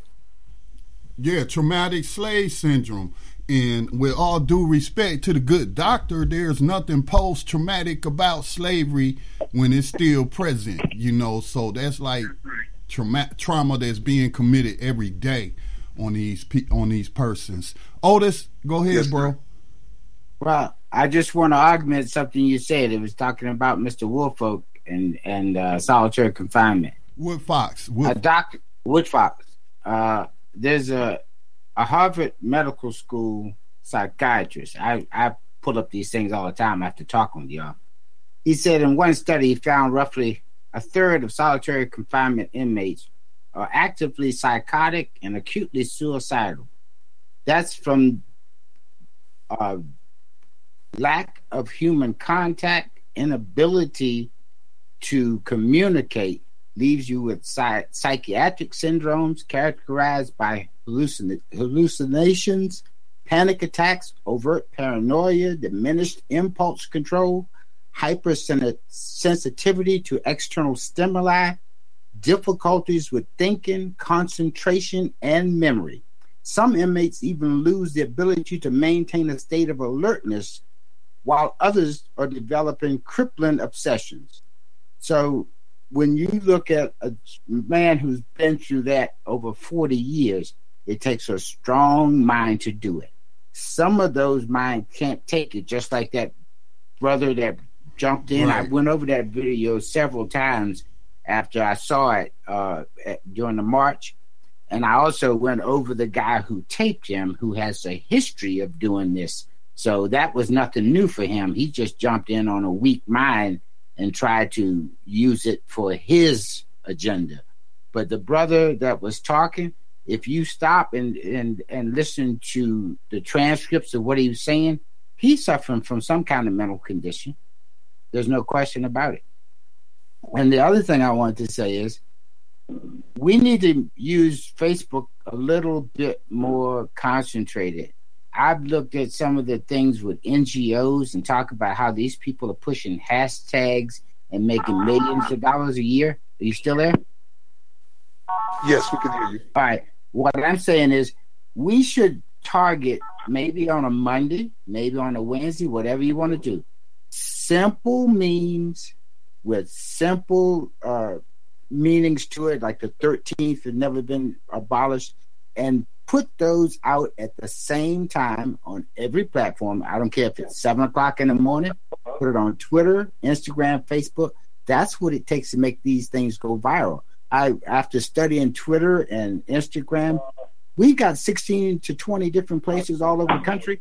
If only 3 of us in each location put them out at the same time, we can get the message out and don't make them long and complicated. The other thing is, when it comes to exception clause, diagramming a sentence is one of the best things you could do for people, because I did it in the 5th grade and got in trouble, and I'm only a mile away from the school I did this in, named James Weldon Johnson. When you diagram a sentence for the 47 words in that 13th, you can get to the part when it says exception. I've had lawyers tell me, yeah, but. No, there is no but.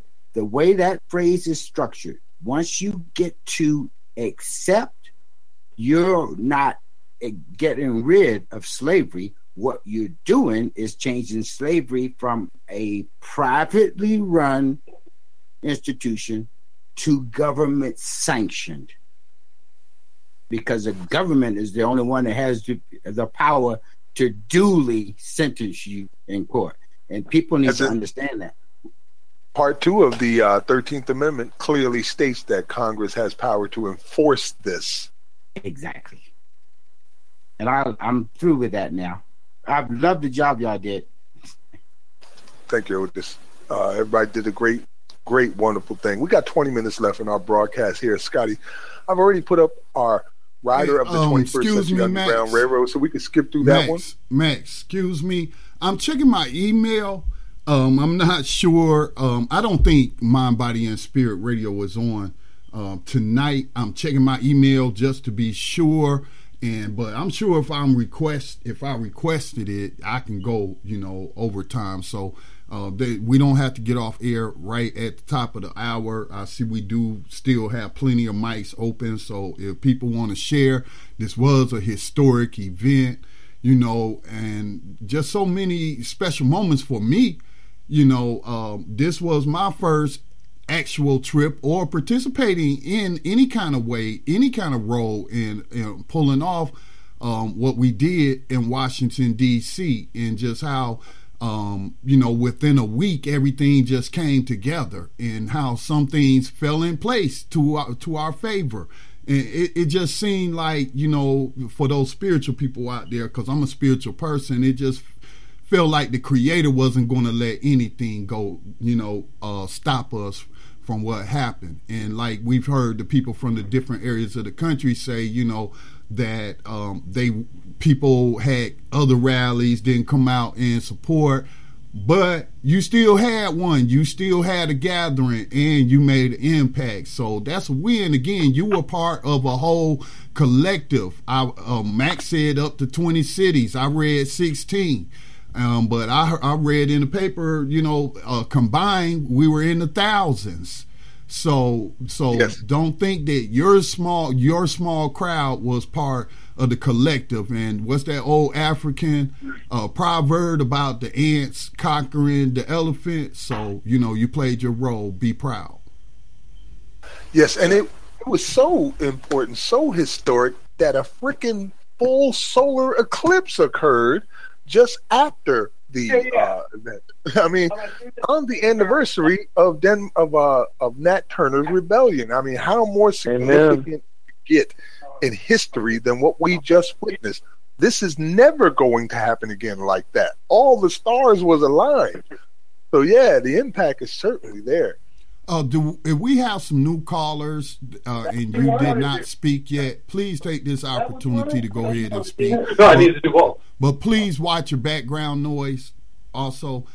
So anybody that hasn't spoken that wants to share their thoughts with us tonight, please go ahead. Good evening, gentlemen. My name is Trevor Griffiths.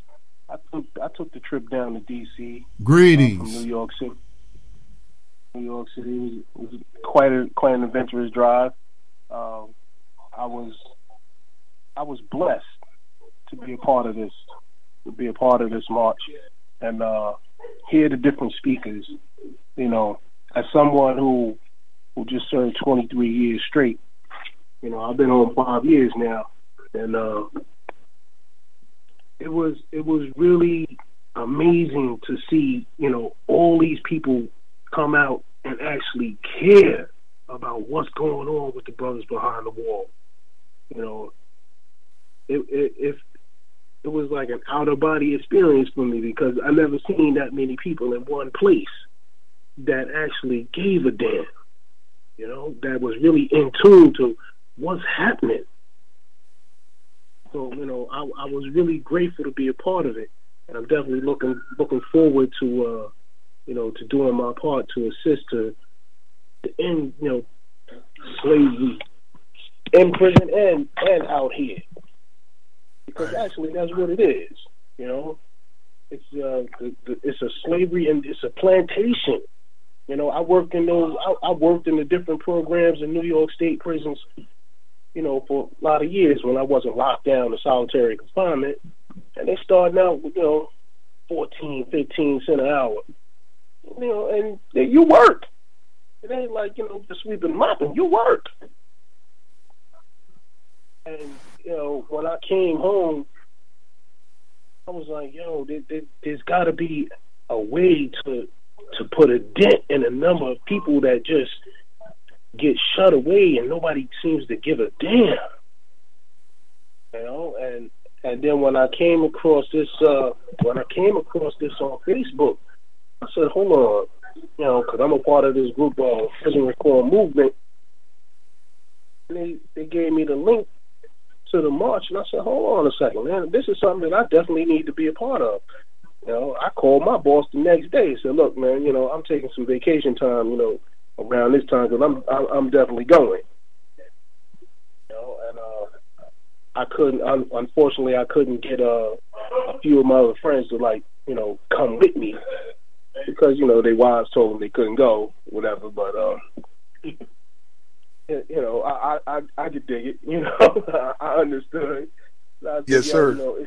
I said it's about peace and trying to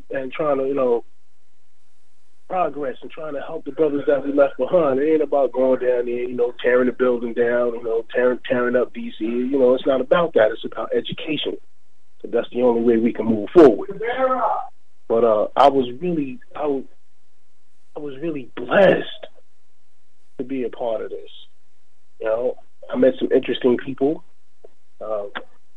It was a blessing for me. That's basically it. It was just a real blessing for me. Gave you hope, didn't it, brother? Absolutely.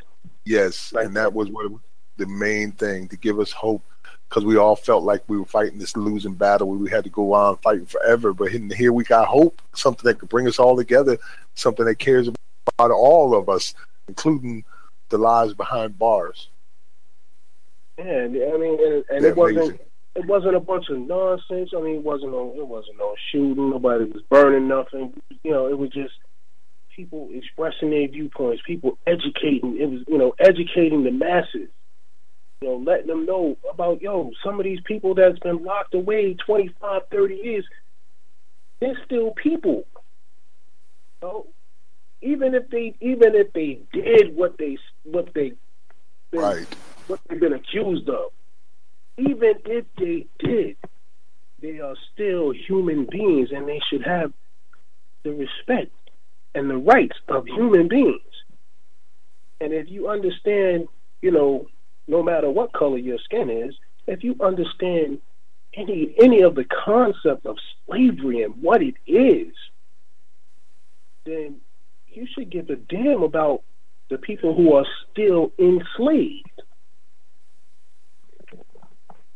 What you're talking about and what Scotty was talking about with the programming and the education, I'll share my experience. When you go into the system, then the words in the 13th take on their true meaning, because for the first time that I went to jail, my husband and I were down in, and when you're going to go on the wagon to take you to the jail, you're in the bottom of the courthouse.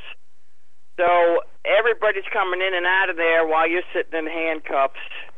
And the first time that you really understand what the system is when you see men shackled around the waist, shackled by their ankles, and shackled with their hands, being paraded endlessly in front of you, all chained together. And then you're like, and I don't mean to curse, but you have that epiphany, and you're like, holy shit, that's really what this is.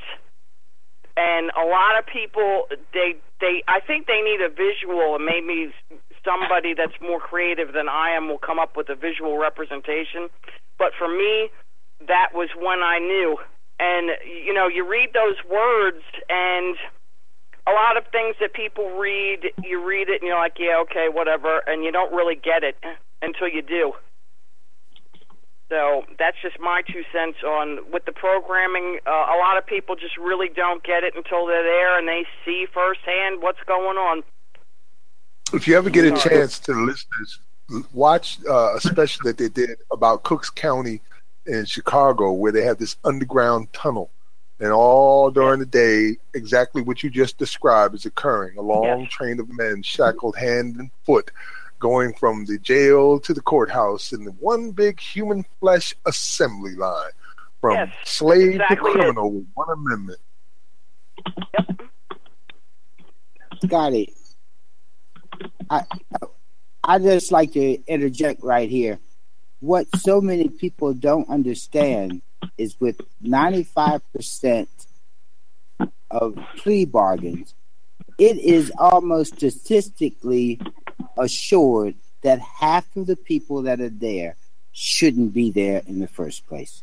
So when people keep seeing this Freedom Project and the Innocence Projects where people are still making, it's a good project, don't get me wrong, because it takes a lot of legal rigmarole to get some of these people out.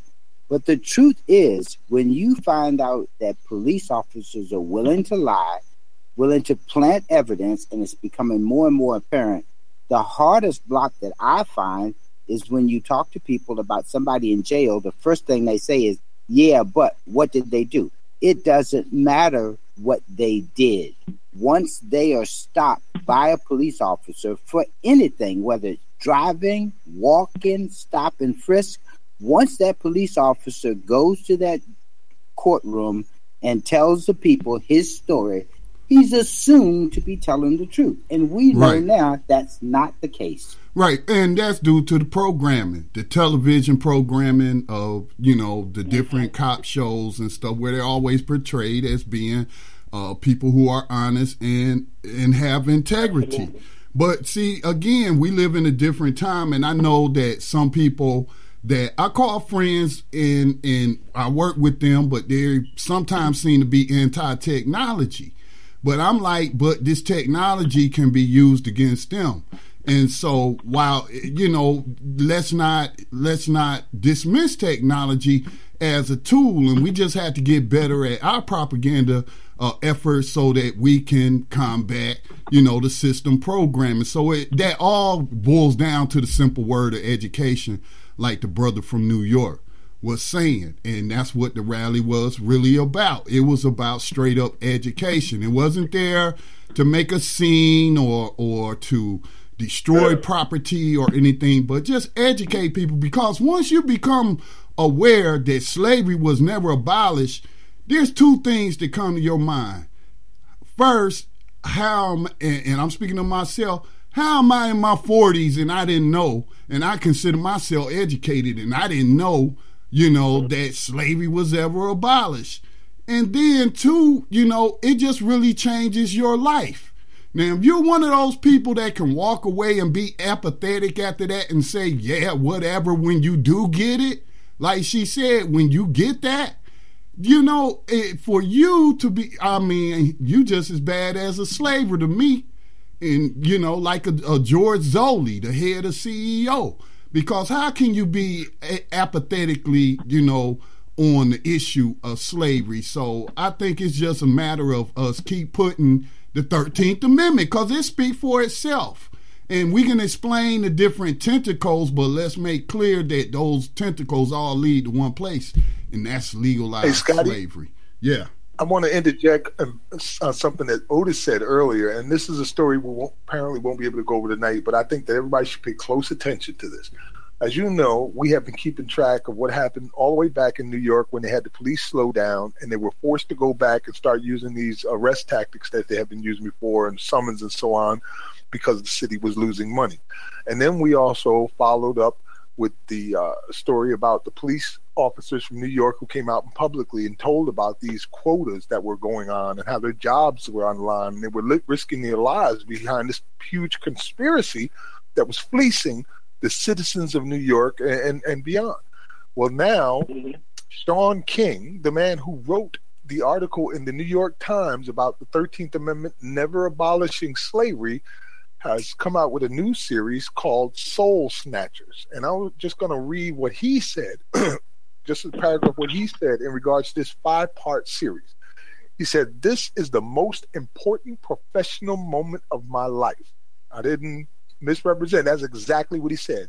"I'm starting a new 5-part series called Soul Snatchers, how the NYPD's 42nd Precinct, the Bronx DA's office, and the city of New York conspired to destroy black and brown lives.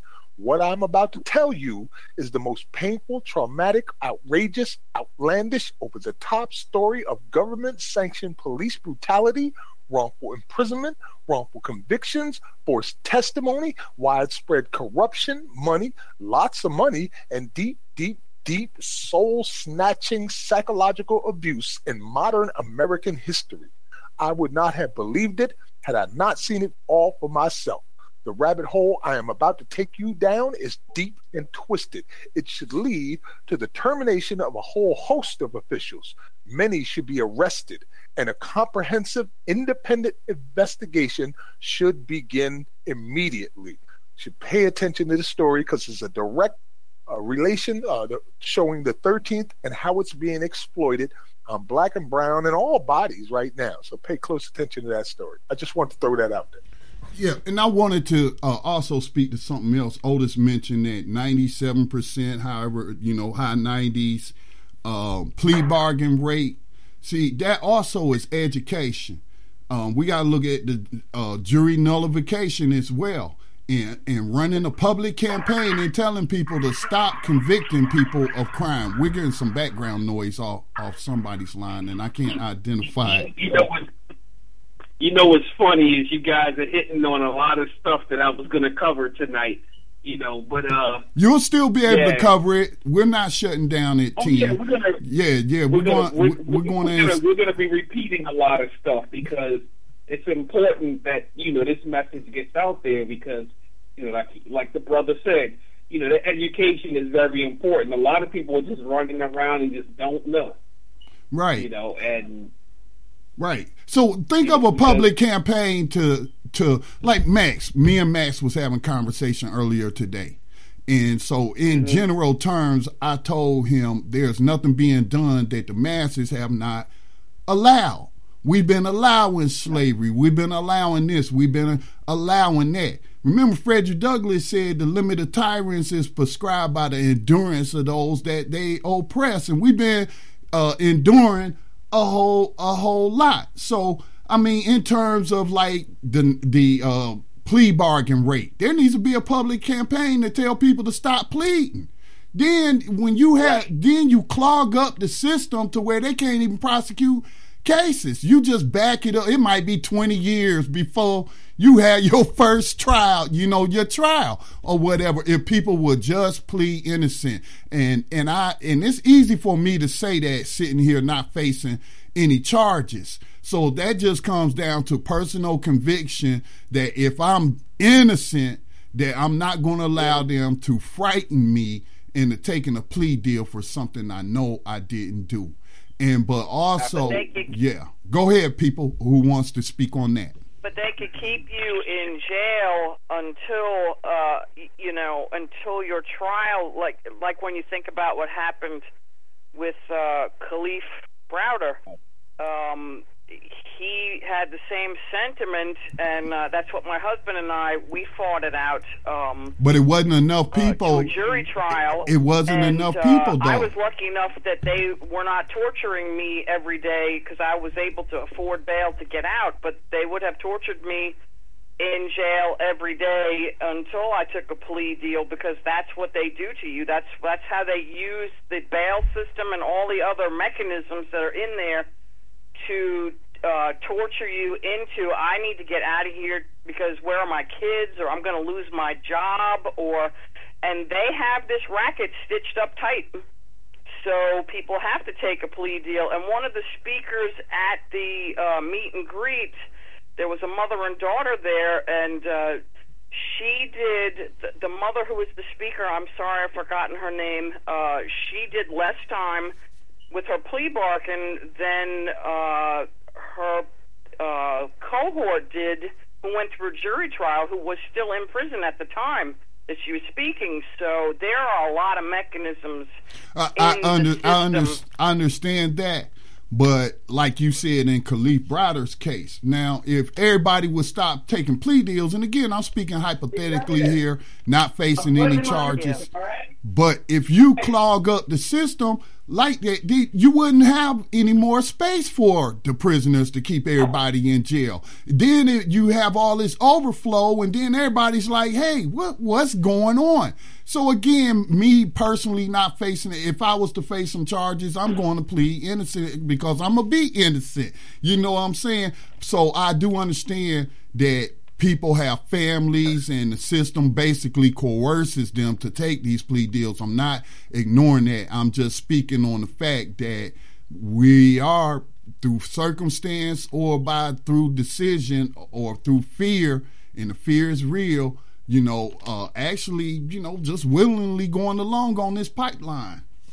Anne-Marie, just to accent what you said, too, I've just posted 2 stories on New Abolitionist Radio. One man in Alabama spent 10 years. He's still in prison right now, never received a trial. Another one spent 35 years with no trial. See, how does that happen? This is the things that are happening to people. Man, how does that happen?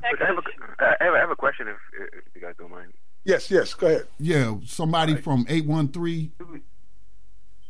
Yeah. What's your name, sir? If you want to share your name first, and thank you for joining us. I apologize, James. Thank you for having me. So I'm wondering if we could address, the economic component, in like a lot of these types of things, because I feel like the economics are at the heart of a lot of why these issues proliferate, right? Because because if you're an underclass, right, then you can be funneled and, you can get funneled into prisons, and everybody else can essentially exploit you in the form of bail bondsmen, lengthy prison sentences. And, you have, and one thing they talked about in 13 too, because I watched the documentary, is all these industries that are tied to the prison industry. So I feel like there's no way from inside the prison to really change that, because once you're in there, then you're automatically a factor in how they can not make money off of you, right? So externally, you create an economic system where your people can't be easily targeted that way, because you got to figure, how many police officers are yanking, black people out of the suburbs in, their homes and throwing them in jail without bail and without trials and everything. They usually concentrate that kind of stuff on inner cities because they know, like Kalief Browder couldn't afford, $500, I think, for his bail. But it's actually going on. When I was in there, bail was $75. They couldn't get out.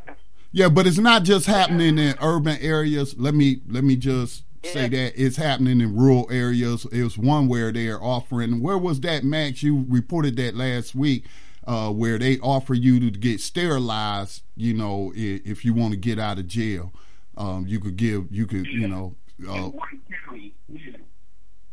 I'm sorry. Sound like somebody.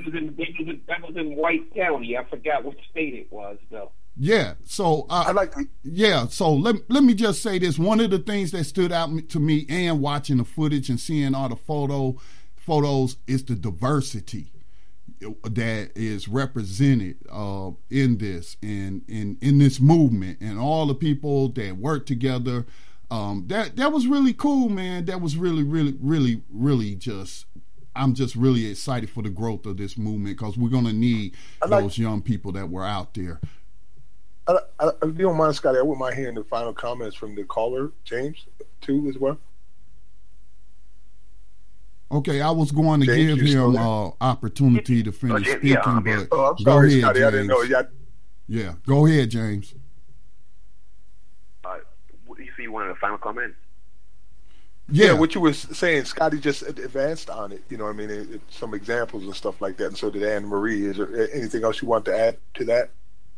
Yeah. I mean, I really feel, based on like if you listen to what Dr. Clark Anderson says, the only way to change any of that really, because the system exists already, and it's way too profitable for them to really change it. The only way you can change it is to make yourself not be a permanent underclass. Well, James, you know what I mean? James, that comes from economic opportunities. Yeah, let me stop you right there, James, because I kind of knew that's where you were headed. But all due respect, I think that Dr. Clark Anderson is wrong, because how can a people, and we're not just concerned about black people. The new abolitionist movement is concerned about human rights of human beings, and all human beings are being enslaved in the United States of America, which has global tentacles. So I know Clark Anderson, Dr. Anderson, focuses on just the black community only. But let me point out, I will point you to Yvette Carnell's Breaking Brown channel, where black folks don't have the kind of money to buy their way out of white. You can't buy your way out of slavery. Okay, you just really can't. They have all these systems in place to prevent you from doing that. That $1 trillion in spending power that we keep hearing about, that's the difference. And we talk about this on Tando Radio Show. We're talking about money that people are spending on bills and spending on rent and spending on just basic needs to survive. There's a difference between spending power and assets. And for the most part, all statistics, I hear what you're saying. You're saying that we need to create enough black businesses so that we can employ enough black people, so then the slave catcher won't prey on them because they employed. But that's a fallacy, because Black Wall Street was burnt down. Okay, go ahead. Let me say something to you. All right, go ahead, bro. In the area that I just purchased a home in, do you want to know who's building all the houses in my area? It doesn't matter to me who's building homes. What matters to me is whether slavery exists or not in this land. But check what I'm saying, though. Check what I'm saying. You have tons of Hispanic men that are out here building all the homes in the neighborhood I live in and in the surrounding areas, right? Okay. How likely do you feel that those men who have gainful employment, who's going to work every day, punching a clock, going home to a family, have 2 cars in their garage, have insurance for their jobs in case they get hurt, they have benefits for their family and their children, how do you think he's more likely to get preyed on and thrown in jail, or do you think the young man who has zero economic opportunity and who's facing having to go out here and sell drugs, engage in illegal activity to try and make money, to try and feed his kids, versus a guy who has a dedicated job? So what? I'm in that industry. Otis, give me just a second. So again, I'm not hearing in slavery and any of that what you just said. No. What I'm saying is that it begins there. No, it does not. It does not begin there. It does not. I should not have to avoid being enslaved. There should not be no slave catchers out there prosecuting. No, give me a second, James. No, I know the argument, and I'm gonna stop it right now. There's no buying your way out of slavery. All economic classes go to slavery. Are the billionaires children? Yes. If you become a millionaire, it's less likely that you're going to become a slave. So that's true. I will agree with you there. Okay? But what about all the masses of the people that will never become millionaires? Okay, so let's just be real. This capitalistic society has winners and losers, and black people ain't gonna be winners. The way this racist system, capitalistic system is set up, and when they can throw us into slavery and make profit. I've heard people in that camp that you speaking of say, well, since black people represent the biggest population in prison, then black businesses ought to have those prison contracts servicing the prisons. So what they're talking about is participating in slavery. I ain't down with this. That's an abolitionist show. That's not what I'm saying. Hey, can I interject something? Can I interject something? Look, I've been in that business for almost 40 years. From Arizona, right on across this country, and I told people 20 years ago, I'm here in Virginia right now, I told people 20 years ago that Spaniards would be building their homes on the East Coast. Now, I'm not a genius, but I'm a pretty good observer. And here's what Scotty's trying to explain to you. You just put a lot of things on those Spanish workers. That's definitely not true. They don't all have insurance and homes or any of that. What they have is an employer who has paid their way to get here 9 times out of 10 if they're undocumented, a stable workforce that will not, for anything, will accept exactly what they're paid. And the other thing is, let me finish. Okay, go ahead, and here's what they have that poor black people don't.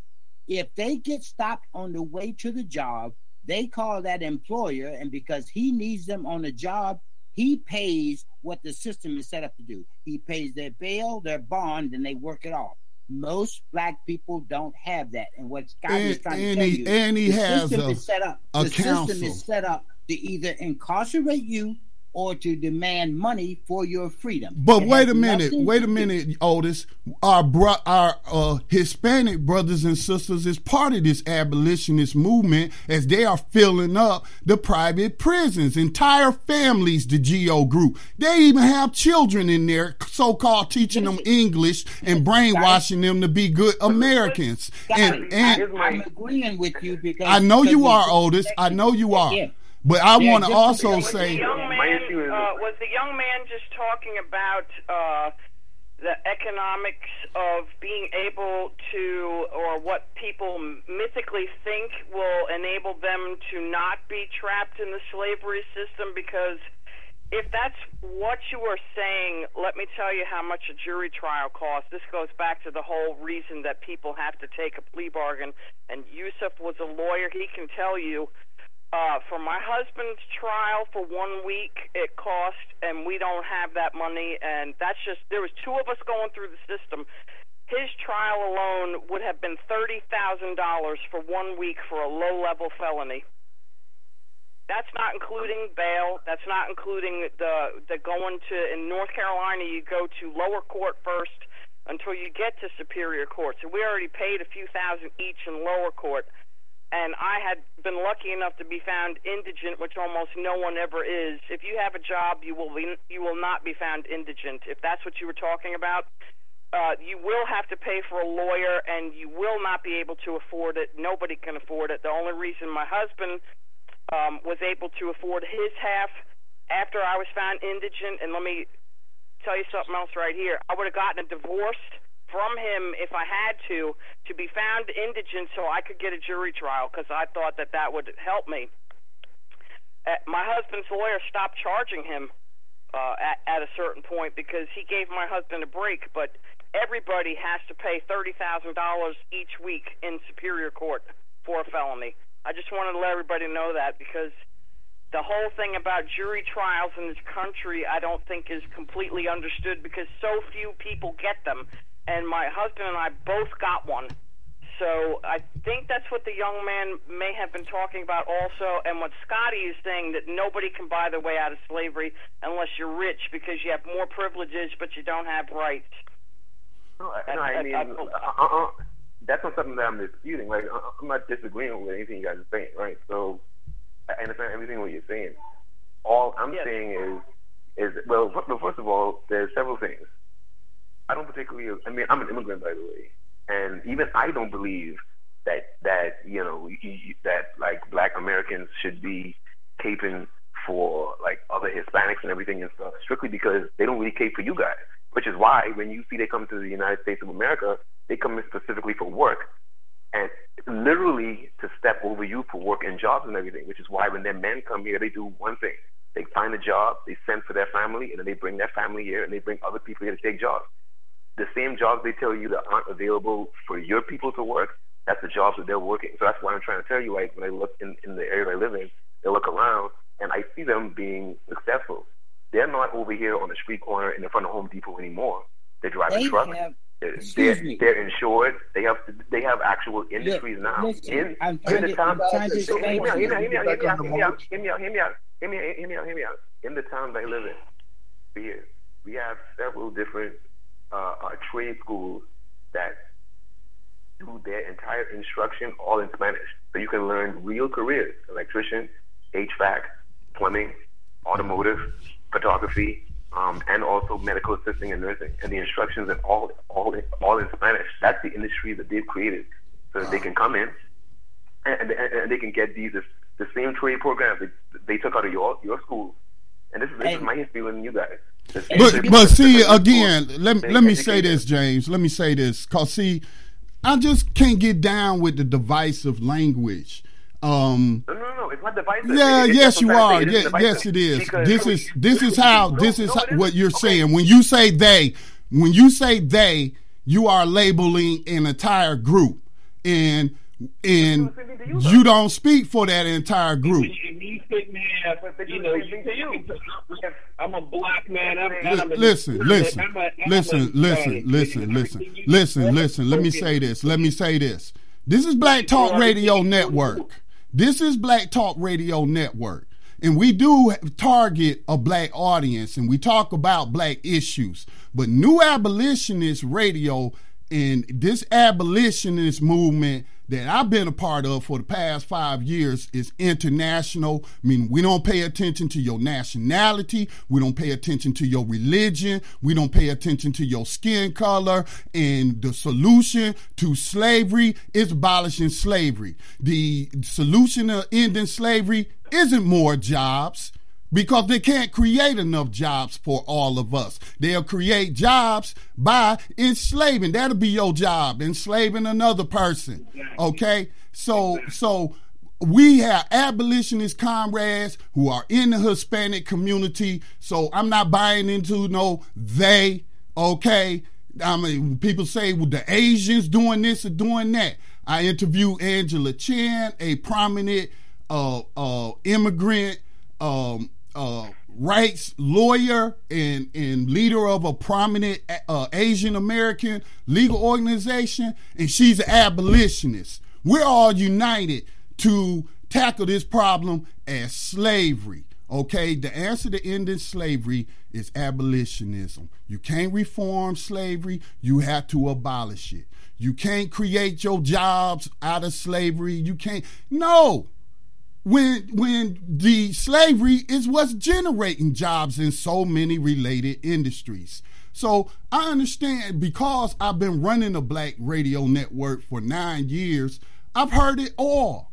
And what you're talking about, James, does not fit into this abolitionist discussion that we're having. They that we talk about on this program is they, the slavers, or they, the abolitionists. So you can become a part of this. I'm glad that you tuned in. I'm glad that you chimed in. But it is much bigger than a black and white issue. It's slavery, man. And it shouldn't matter the color of the slaver, and it shouldn't matter the color of the victim of slavery. And these Hispanics in the GEO group have filed a lawsuit calling it slavery, a class action lawsuit, and I stand in solidarity with them. And I will shut up for the rest of the night and let Max take over. Can I interject something? What that gentleman is doing is confusing another question that we need to take up later as a cause for black people and minorities. He just told you about a program set up for Spanish people, but that's a different pipeline altogether. It has really nothing to do with abolition. That it should be the question on why are building trades and people with money creating a system to pipeline Spanish people in instead of getting open system where anybody can apply. There's no accident that is Spanish, and 9 times out of 10, if he takes the time to check the public records, he'll find out that some organization took some grant money and some building trades people, probably the Chamber of Commerce, is doing that, but they do it because they have a captured audience. Someone who's coming here from a third world country is not going to be as demanding as a citizen. So you're confusing two subjects. This subject on this platform is abolition of slavery. The bail system, refusing to fund the public defenders, so you force people to have to plead, just like the lady was saying, because they have families and a life to get back to. And then you have overzealous prosecution, because rather than charge somebody for the, quote, crime that you think they committed, the prosecutor totals them up with 4 or 5 additional charges and then threatens you. If you go to trial, I'm going to ask for the maximum. So why don't you take 5 years instead of a possible 18? So there's coercion built in the system along with the bail system. As a matter of fact, the Human Rights Commission has already said the bail system in the United States is the worst in the world other than Nigeria. Okay. Imagine that. Well, here's what we want to do, guys. I don't know how much time we have left. We're already in overtime. So let me ask Scotty, how much time do we have left on the program tonight? As much time as we need. You are talking to the manager of the network, so. All right. Just figuring out. Okay, great. Thanks for asking, though, Max. Yeah, I just want to know when to put. Yeah, let's go ahead and go into some of the segments, though, Max. Well, I want to give anybody that did not get a chance to speak tonight and wanted to speak the opportunity before we did anything else. Is that all right? So I know we have a lot of callers on the line right now listening in. Just unmute yourself with the star if you have any comments that you'd like to offer about tonight's conversation regarding the Millions for Prisoners Human Rights March on Washington, D.C. and the 16 to 20 sister rallies all across America. If you were a participant or you'd like to share your experience, we'd love to hear it. Hey, Max, can I say one thing? The caller that was talking before. Go ahead, Otis. I just want to say the caller that was calling before, if he can follow me on Facebook or Twitter and give me his information, I'll send him some information referring to the subject he was on. Perfect. That was a perfect. I'm on the board as Otis L. Griffin. I'd be more than happy to bring him up to speed because we don't want to run anybody away that's interested. Right, exactly, yeah. Fantastic. That's a good idea, Otis. This is a learning process for a lot of people. We're hitting a lot of cognitive dissonance in many instances, and it's understood. There's some confusion going on, and this transfer of understanding, as I said earlier, from thinking you can reform this because it's a mistake to you have to abolish it because it's a crime is not an easy thing to accomplish overnight. But we have made major strides in that, as Greg Jacoy explained when he said, I didn't even have to explain it to my daughter. And we all know that nowadays this is the talk of town. Everybody's speaking about it. Where Black Lives Matter has proclaimed itself to be the platform for the unheard voices, abolition is the message that needs to be on such a platform because it's a solution to a problem, a solution to many problems. So, again, if you have experiences or you just want to chime in, Scotty said, go ahead. We can do whatever we got to do. So I'd like to hear the various voices from across the country. Max, Doug in South Carolina. Yes, sir. Welcome to New Abolitionist Radio. Yeah, I just, if it's Greg. You're saying that. Sorry. Yes, me. Oh, no, please go ahead. That's fine. I just wanted to reiterate what actually I was going to say the same thing that Otis was going to say, but maybe in just this, or what Otis said, but maybe in a slightly different way.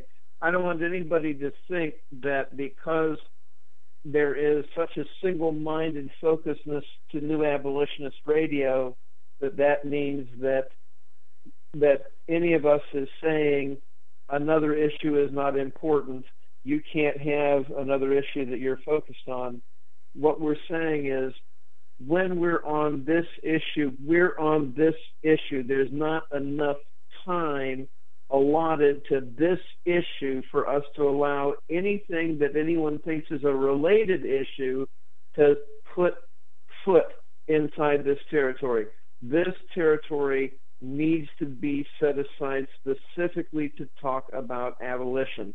And that doesn't mean that other issues are not critical. It means, I'm saying, if you were doing a telethon for cancer, you wouldn't call in and talk about diabetes. Okay, that's kind of the thing that I'm saying. So, not a matter of anybody's issue being less critical, whatever. It's, to me, it's like this is the critical space, and this is the space that we ourselves, you yourselves in particular, Scotty and Max and the other people behind New Abolitionist Radio. This is that space for which that is the issue, and I can't tell you how proud I am to have known y'all for as long as I've known y'all, so that I've been able to do the learning and to see the progress along the way. Indeed. Absolutely. Yes. It's amazing. It's all connected. We find, slavery is connected to everything. One of the last things I talked about during my speech there in D.C. was about the Declaration of Human Rights from the United Nations, which is globally recognized. And on that declaration, you have slavery listed as number 4. Like, how the hell do you have slavery listed as number 4? Like, whose priorities are you going by? And it's because of things like that that we have this format where we're putting it all together under this umbrella, because that's where it belongs, the umbrella of abolishing slavery. It's been a hell of a long battle, you know what I mean? And now we're seeing the fruits of it. And this march isn't over. The post effects of the march is going to continue on for months. You'll be seeing videos of and the speeches and the transcripts and all of these things coming out over and over again from all angles, you know what I mean, afterwards, which is going to push this thing further into the consciousness and get us to the point where we may have those congressional hearings that we have demanded on this subject. You'd be surprised how everything is so tied into this.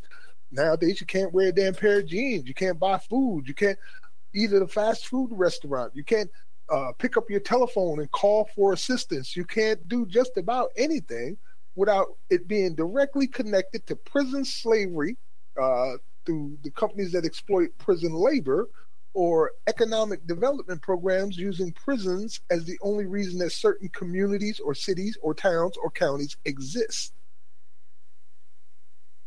That's real talk.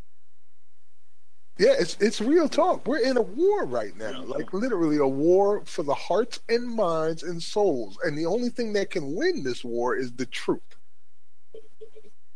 Absolutely. All right, I rambled a little bit. Go ahead. Marissa Garcia is on the line. I think she's been trying to get through. All right, Scotty, can we mute her if she's what would be her first 3 digits? She's probably going to be like a 323 or 818, something like that. Something Southern California. All right. Hi, it's Marissa. Hey, there you are. Marissa. Welcome to New Abolitionist Radio, Marissa. Thank you. I'm so glad to be on. I would like to just take a few minutes to just share feedback from the sister rally that we had in Riverside, California, if that's okay. Please, we've been looking forward. Awesome. Okay, so basically, I feel overall, I think everybody that attended that day, the organizers, to everyone that just came, that heard about it, walked away feeling very empowered and very changed. A lot of the comments and feedback that we've heard from people is that there was an extremely amount of high energy that day. And I feel like it speaks volumes to all of the hard work that's gone on with everybody for the past year and just the dedication here in California. So for us, we had a rally and we had a march beforehand. And it was very small. You know, there was probably, 15 people, but we said, whatever, we're going to do it anyways. And we marched 5 blocks all the way to the rally location. And we had a really diverse group of speakers that came on Saturday, as well as attendees. And I feel like, from what I heard earlier on the radio, that while our focus is always going to be on the 13th and slavery, that it also, it ties into so many issues that it's really important that we share those spaces with everybody. And so for us, the rally was a huge success in the sense that we had some very powerful speakers, but also some really powerful people that are putting in a lot of work. We had a mother who, her son was a victim of police brutality, and she came to speak on that and how it connected to the bigger picture. We had, family members come. We had Amber Rose from Curb in California, and they do amazing work in terms of, trying to stop jails and things like that. And so for us, in terms of like our takeaways, we definitely felt disappointed in our turnout, as well as, just the fact that we had, networked with media 2 months out, and we had sent out several press releases. We had called the media like a month out, 2 weeks out, and then even the morning of, and they're like, yes, you're on schedule, we'll be there. And so not having any media present was disappointing for us, as well as the turnout.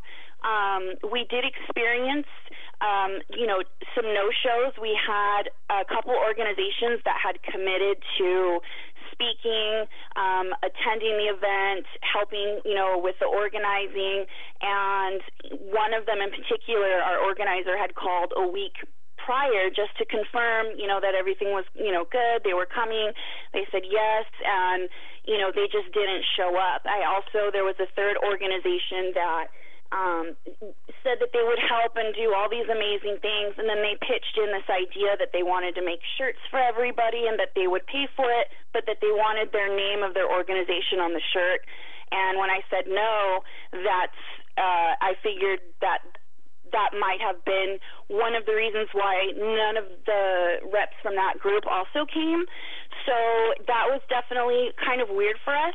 Another takeaway that we did have in terms of just California in general, we've been in contact with the Sister March in San Jose, and they felt the same way. They felt like the turnout was lower than expected. They also had, people that didn't come through. However, they felt that they had really laid the foundation down. And so for us in California, I feel like I can speak on behalf of everybody that participated. We feel really, really motivated and inspired to move forward as a coalition for California. So that's probably the biggest takeaway for us in terms of like how beautiful it was, because as soon as the rallies were over, the marches were over, all of a sudden it was just transitioned into, all right, what's next? What's the next steps? And in Riverside, we had a focus group after the rally, and everybody that came, it was just automatic. We were turning to each other. We were talking about ideas, how we can support, what we could do next. We had people that just showed up to say, hey, we couldn't make it, but we want to do this and this and that. And so when we talked to San Jose, it was just kind of like we were on the same page. We both wanted to do the same thing. So I definitely feel that overall for both of us it was a huge win, and the energy's still going, and we've already had a conference call with Southern California and Northern California on how we can connect together. So even though we didn't get all the media coverage we wanted and we didn't get 500 people, we feel that we were successful in building that solid foundation in becoming a coalition to abolish slavery. So it was a life-changing experience, and we are ready to move forward. Well, I'd like to add something to what you were just discussing, and thank you. God bless you for pulling these things together in California. I'm so proud of everyone. But I would like to point out something that you can do now. And I had a conversation with some people recently about this who asked me, what's next? What's next? Well, right now in the state of California, you have an exception to slavery. And California wasn't a slave state. But it says directly in your Constitution, California Constitution, Article 1, Declaration of Rights, Section 6, slavery is prohibited, involuntary servitude is prohibited, except to punish crime. Right there in the Constitution. So it would be a good idea to show the federal government how it's done and to get some of these states organized into getting those exception clauses taken out of your state constitution. So Rhode Island isn't the only state that doesn't have one. And then we can start legal processes like Scotty explained earlier, where many people are being exploited through prison slave labor. Now we can start real legal processes to and shout abolish out, that as well. And Max, shout out to Colorado, who almost through a ballot initiative got that slavery exception clause out of their state constitution. And you didn't win this time. You almost did. But, hey, just keep fighting. Yeah, all it takes is a ballot initiative, and they did Initiative T in Colorado. And because of propaganda coming from the prison industry itself, saying that the goal was to release all of these prisoners from these high maximum security prisons, people were very worried, and they voted against it. And that was because of counter propaganda. So we can push forward now that we have more of a solid foundation to stand on and more of a network to work with to doing that and lead the way for the federal government. So that's one step forward that you can do with just a few people. Okay, may I ask if it would be possible in the near future to perhaps have a call or some kind of video Skype or meeting where we could get some advice from the organizers in Colorado on how they got that process going and just what they've learned? Because that would be really helpful. Yes, I think that you have a brilliant idea going there, and I will commit to trying to make that happen, because it's not only Colorado, but also Maryland tried the same thing, and so did Indiana try the same thing. And we have these people who have this experience in making this attempt that did not occur. But now we can bring them together and find out what we can do differently to make it happen now. With, as Max, I said, more of a more solid foundation. The conversation that we had on our Carolina contingent on the trip back from D.C., and Greg's on the line, and we discussed super PACs. Now, again, I hate the system. I hate that money in there, but we have to look at who has experience and integrity to run a super PAC, an abolitionist super PAC, so that what happened in Colorado, then we would have had a fund to where we could counter their propaganda with some ads. Now, we would have to go a long way to build a treasure chest like the private prison industry has, but I think that, that's something worth considering. Yes, it is certainly worth considering. But I think that these initiatives could use that type of monetary push, but it's not absolutely necessary for it to occur. We can start moving forward with this. And I'll do what I can to bring such a conference call of people together so we can talk about this. Because it's not limited to those who actually tried. There are others who have professed that they want to do it, like Senator Lena Taylor out of Wisconsin, who has complained publicly about the exception clause in the state of Wisconsin's constitution. The states can lead the way on this. This all can be local grassroots efforts, and if we can just win one of these, then the chain reaction will follow suit. Max, can you hear me? Yes. Who's speaking? This is Layla. All I want to say is every time I'm on the phone with you and Scotty, or just listening to you guys, I have to take notes. I had read our Constitution in California, and I thought it only legalized indentured servitude, because you see how the words are tricky and how they worded it. So that's something, and I want to just say, Marissa, you guys did a phenomenal job. I didn't know any of that stuff, but I need to know names of the people who did that in the organization, because we need to call them on the carpet. We need to really call them out for that. And Thank you. Did a great job, yes. Thank you. Well, we all did. So it's nothing but good feelings. Yes. I avoided saying anything like that personally because, I started off pissed off about certain things, but I just wanted to keep on the positive up until now. I will mention one of the things that pissed me off, and that was during the march, we were talking, it was these signs, these orange signs that said abolish mass incarceration. And people were chanting, abolish mass incarceration and end mass incarceration. And I'm like, didn't you read the bill? We're here to abolish slavery, not abolish mass incarceration. And if you just think about that sentence, abolish mass incarceration, you will realize it don't make no damn sense, because mass incarceration is not a source, it's not a cause, it's not a thing, it's the results of something. And you can't abolish the results of something. You have to abolish the actual crime itself. So it was really confusing, and it pissed me off, and I ended up out chanting. I got some of my abolitionist comrades who are on the phone now, and we literally out screamed the brother who had the bullhorn. End slavery. Every time he said end mass incarceration, we said end slavery. Every time they said abolish mass incarceration, or we'd say abolish slavery. We just kept doing it. I think Anne Marie made a comment on that, as a matter of fact.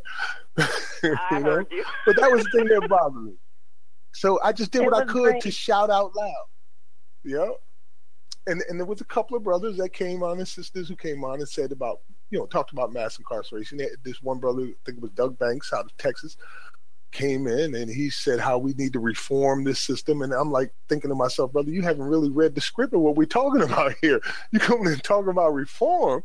And in my speech, I even said, if you're talking about reform, you're confused right now. I mean, because you can't reform a crime against humanity. Either it is or it is not slavery. Make up your mind and let's work this out. Right, and I'm here to attest to the fact that all what Max said earlier about preparing a speech and all that went out the window, because we were looking at each other, because I know Max, I've been working with him for 5 years, and I know certain trigger words that'll get him saying, huh? Reform what? You mean abolish? And he said to me before he went on stage, man, I'm just thinking about just going off the top of the dome, cause a lot of got to clean up a lot of this, misinformation. And not saying that it was intentional, but again, we're going to come across activists that are working on a system, on a symptom, and treating symptoms is important, but at the same time, we got to bring them along to tell them about that disease. So, but Max, that was still a great speech. I hope other people caught it. Layla Aziz says she's going to do the transcript. I look forward to seeing it, because I'm not completely sure everything I said myself. All I know is I prayed beforehand and I let the Spirit speak through me, and I believe I even claimed it, that the ancestors are speaking, blessing my words right now, and I felt like it.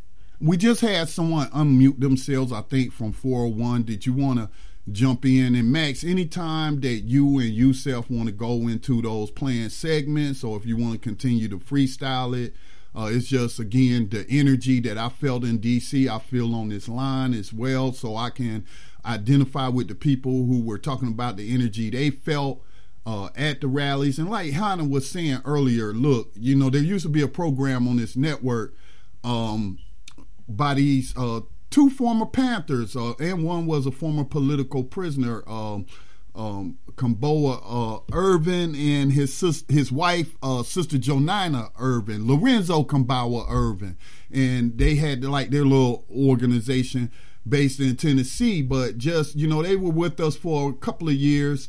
But I just listened to them because I engineered a program. And one of the things I picked up from them, going to what Hannah was saying, is most successful revolutions, only 5% of the population participated.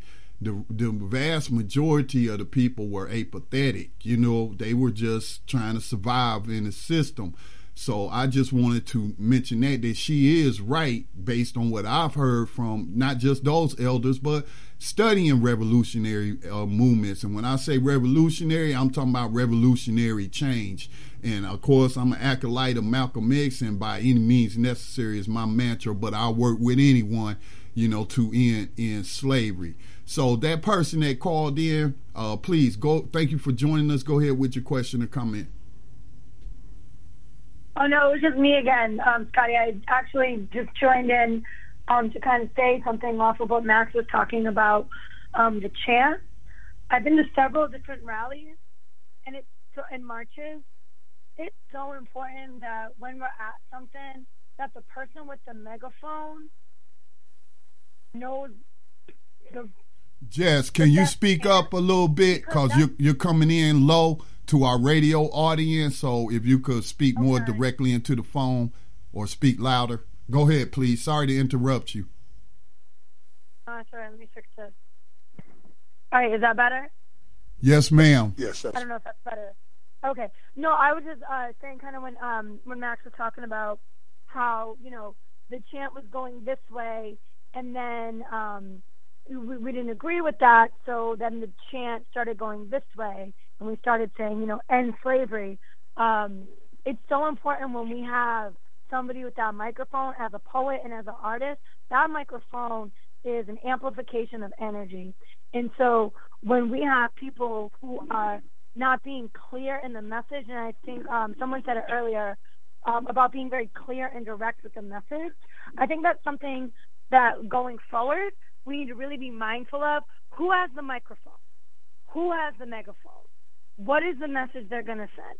Because chanting end slavery down those streets amplified by 1,500 people instead of, a few rabble-rousers in the middle being loud is really important. So that's all I wanted to say, and it's just really important when we do marches and we do things like that, that the people with the megaphones and the microphones same message and just call it what it is and not be afraid to offend anyone. And can we be all right with cursing? I don't know. Slavery kind of sucks, so I'm sure that a few cuss words isn't going to bother anyone.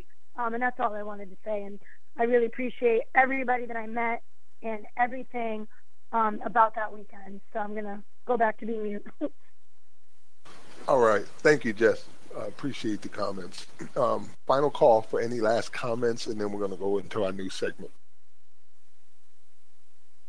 Peace. All right. Yes. I heard someone say something. Peace. Peace. Peace. Is that Tag? Yes. Yeah. Peace, brother Max.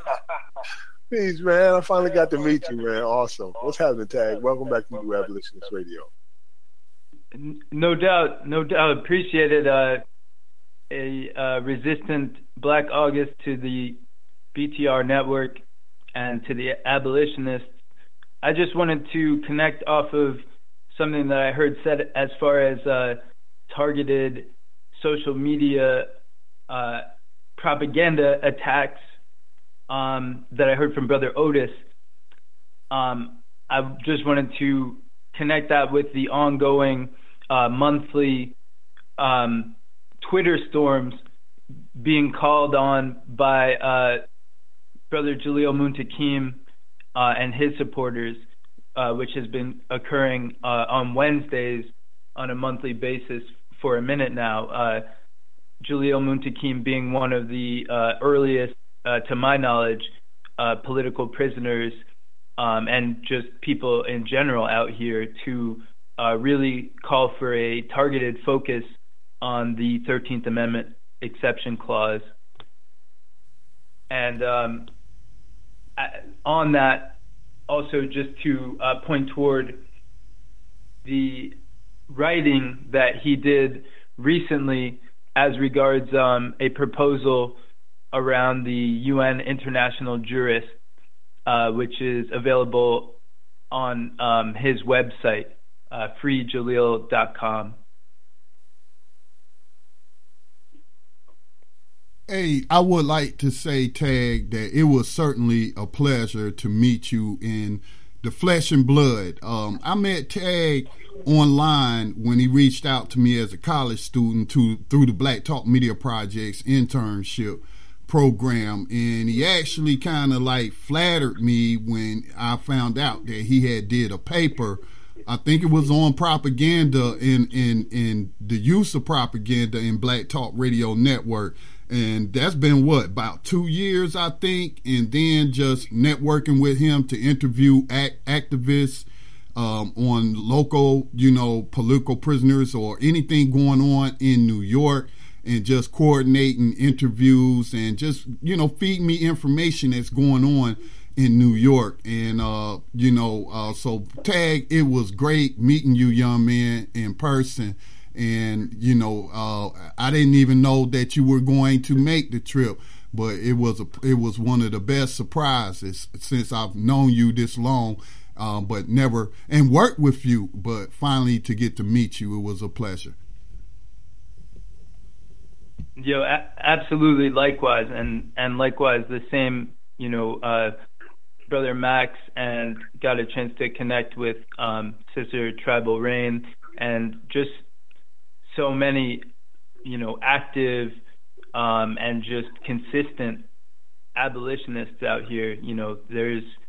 There's something just very encouraging about seeing those kinds of numbers as regards, the focused question of, are people being enslaved out here or aren't they? And the fact is that they are. And, any time that we demonstrate that heads are not tolerating that fact, we're making ground. So much appreciated to all the work y'all have put in across the board. Thank you, brother. Thank you, indeed. One of the things we did was some research on the constitutions of all the states. We checked every single state's constitution and language for slavery. And our New Abolitionist Radio Facebook page, I just put up about a dozen different states where we can start initiatives to get those exceptions out. They only use 3 words in all of the states, and about 24 states have exceptions. The 3 words they use is either except, unless, or otherwise. And when you see those, that's the okie doke right there. And this is even in states that did not have slavery, which leads you to question why in the hell would they need to put in there, in their state constitutions, about how slavery except for prisoners duly convicted. I mean, where did that come from? And that also leads you to see how this whole conspiracy has been going on to allow this continue, this modern day slavery and human trafficking. Max, they've been exploiting this prison labor since day one.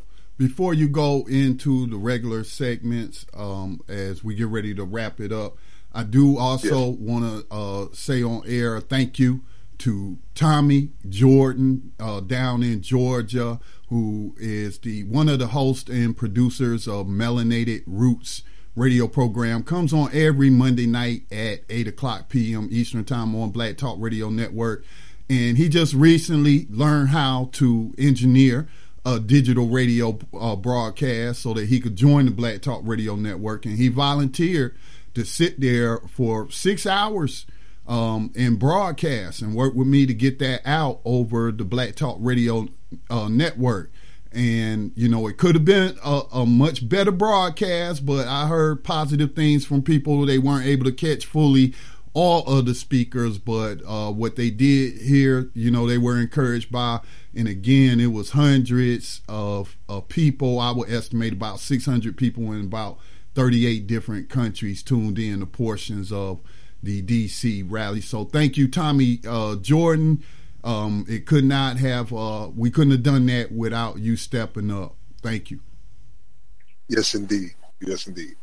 All right, Scotty. Well, what I'm going to do for the remaining time is we've already shared the stories for our Rider of the 21st Century Underground Railroad, and also for our Abolitionist in Profile and our segment for Freedom's Sake of History Rebellion. I'll just read you who they are. You can find the articles on our Facebook page on New Abolitionist Radio, and also in our planning stage page on the Black Talk Radio Network community.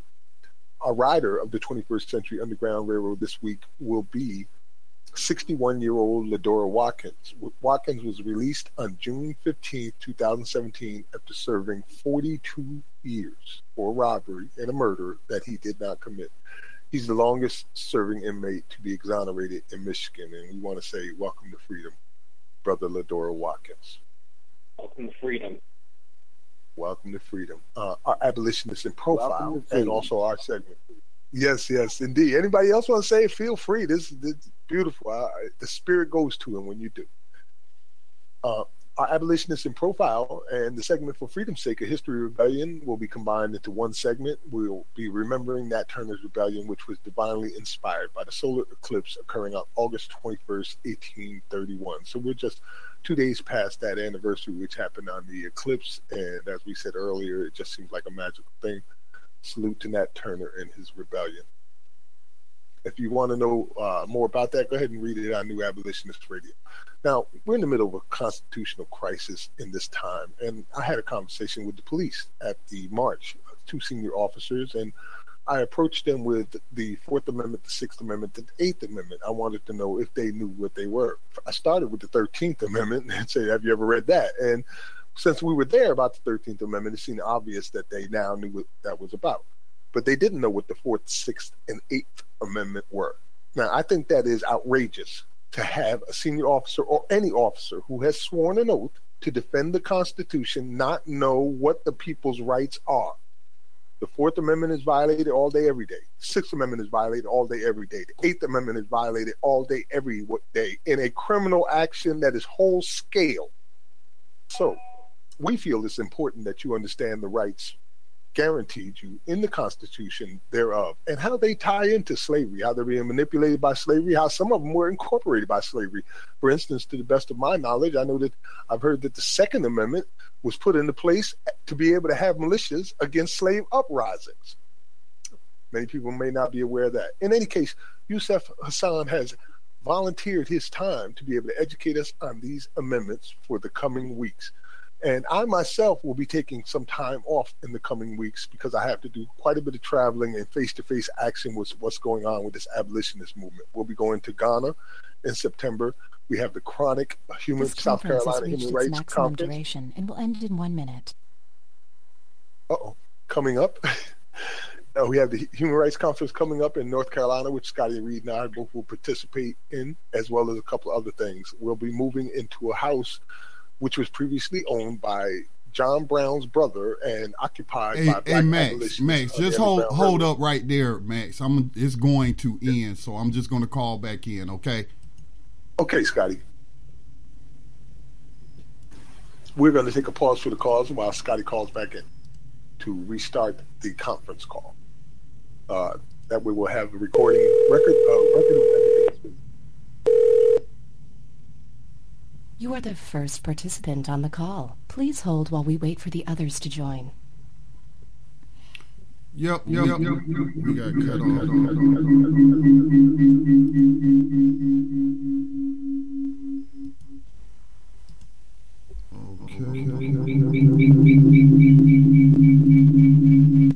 We got a lot of feedback from somewhere. That's some of the spookiest stuff ever. Hey, can y'all hear me? A lot of reverb on that. Yeah, it's kind of funky though. It was kind of funky.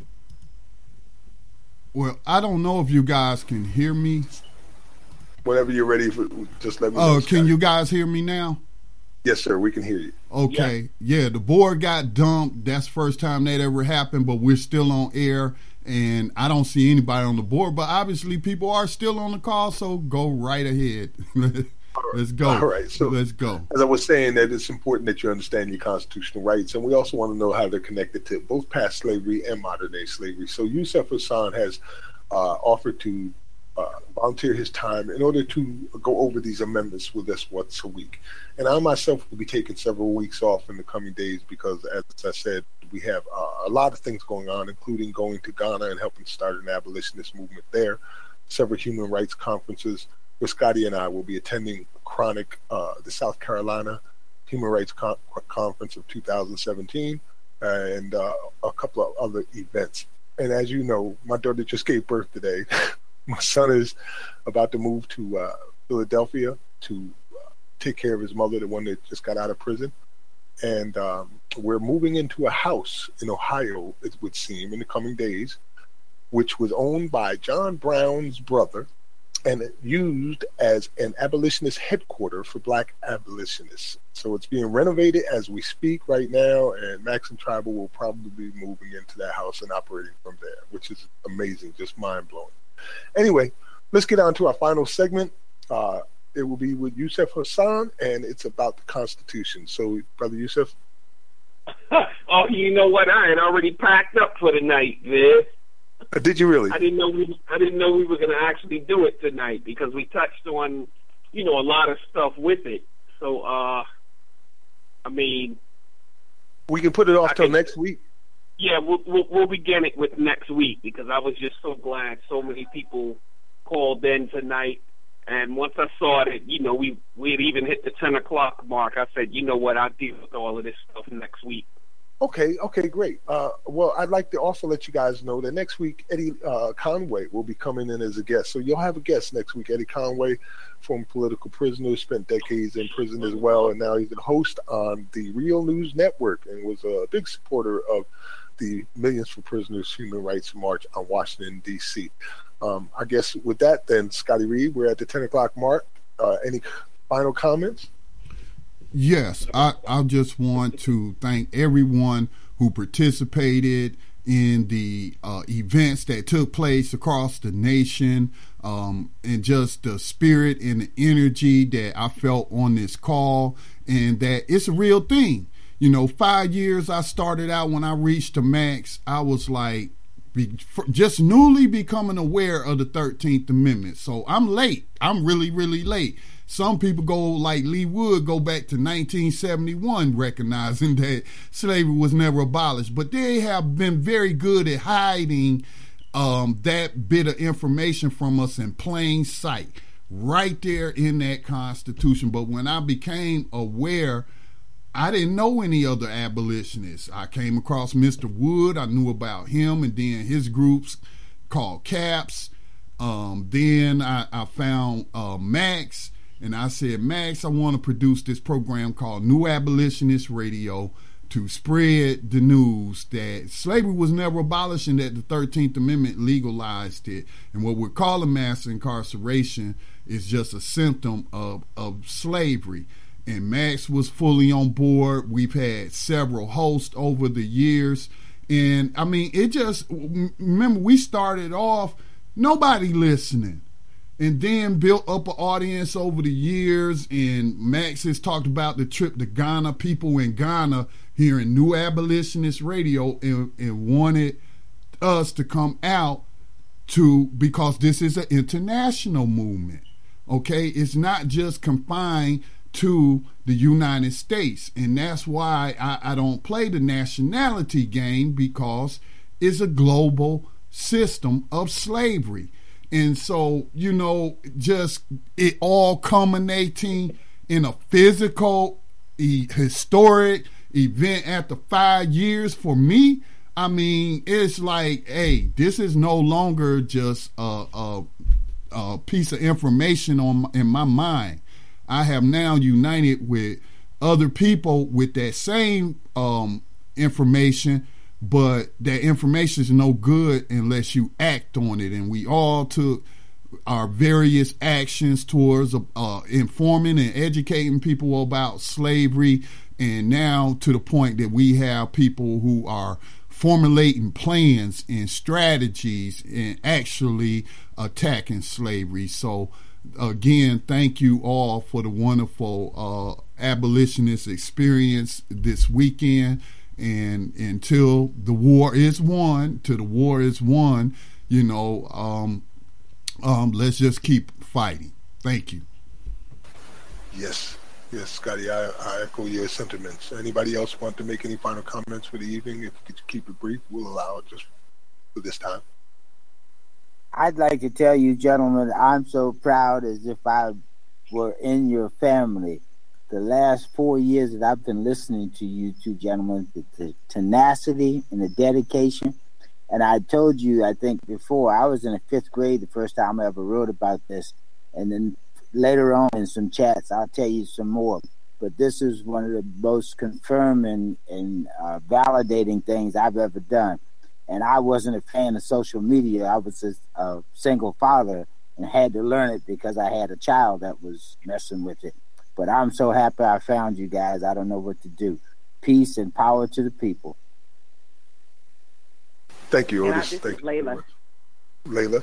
And I just want to say I forgot to thank Otis That's where I wanted to really get on, because his information always on Facebook is extremely helpful. And so, Mr. Otis, Mr. Max, and Mr. Scotty, as we take this to the next level, you guys being in the forefront and guiding us is not just required or asked for, it's demanded. That's all I have to say. I understand you, sister. I love you too. Thank you. Much love, lady. Much love. Anyone else? All right. Yeah. Well, yes. yeah. I'll just be real brief. You know, Max. You know, I thank you all the time. You know, when I think about the trip you and Travel made from South Carolina coming up to Patterson, when I was in Patterson, New Jersey at that time, in the middle of a snowstorm. You know, for you guys to perform, and then for you to open my eyes to the 13th Amendment. And, you know, it's just been a wild ride ever since. And I think I, and Tribal have been to maybe 9 different cities together now, you know, and, you know, it's definitely heartwarming to see, you know, what we all were able to accomplish this weekend, whether we were in Washington, D.C. or any of the other cities, you know. And, you know, I've been getting feedback from people that are incarcerated and other people have, and, you know, they're just ecstatic about this. You know, that people are actually standing up for them because, you know, they're the lost part of society. And so, you know, I'm just glad to be part of this. You know, I learned so much from everybody, either through their polls or what's, you know, spread across the airways, and I'm just glad to be part of it, you know. And as our brother Yohanan would say, peace to the abolitionists and death to the oppressors. Amen. All right. Unless we have any more, I'll go ahead and say what I got to say for the evening. He's very, yes, very briefly. I just wanted to. I'm not sure. I think that his name was Brother Travis, but this brother who called in from New York, who discussed, you know, his experiences behind the wall. Yes. I didn't quite hear the name of the organization or group. It sounded like Prison Record Movement or Prison, an R-word movement, but I would definitely like to hear more about that particular organization. And if you found that there was time for it and we're looking to build around these same issues in the New York City area, definitely feel free to contact IWOC NYC. Heads are building around this abolitionist necessity, and the email address is iwoc.nyc@riseup.net to contact the local chapter out here. Yes, sir. Shout out to IWOC, because from the very beginning they have been supporters of this abolitionist movement. They were the first organization out in Missouri, as a matter of fact, to declare themselves an abolitionist movement organization, abolitionist focused organization. So I'm very proud of you guys. Thank you for everything that you have done, indeed. Final call? Yes, sir. Is that IWOC, WALK? Tag. IWOC, for Incarcerated Workers Organizing Committee. Thank you. No question. All right. Well, I guess I'll close it like this. It has been an epic experience. This was the real life equivalent of the last episode of Game of Thrones. It was that damn epic. And it has not ended yet. It was incredibly important, and the ripple effects have only just begun to manifest. Look towards the future. I have a poem, short poem. I'll read it real quick. And I decided to read it because of some of the things that I was hearing that the other organizers had to deal with. And you'll see it in the future again. I'm not surprised. Nothing we can do about it now. That's just the way things are. I'm a realist. I can't get involved. No negatives allowed in my life. They don't need my help. I wouldn't know where to start. It's not my fight. I don't want to go down that road. No one is going to change that. I'll make a donation when I can. Let somebody else handle it. I got too much going on already. You can't beat the system. I'll do what I can from here. I'll pray for them. You're too intense. What do you expect me to do? It's more than I can handle right now. Nobody wants to hear about that every day. It's not that bad. The sounds of silence. Thank you to everyone who made the 19th, something epic. And I look forward to the changes that will come and the freedom we will see in the future because of our efforts. And I will never forget that abolition is a reason for a revolution, so we can finally know some peace. Peace. Rise up, rise up, rise up, rise up, rise up, rise up, rise up, rise up, rise up, rise up. Showtime. Just lift your eyes up, let your wise rise up. See the signs of the times. If it's time, rise up, rise up. When death and hell dwell among all God's people, when those we chose and trusted have become completely corrupted and inherently evil, when the feast that feeds you starves our Father's children, when snuff, porn, and pedo forms begin to get top billing, rise up.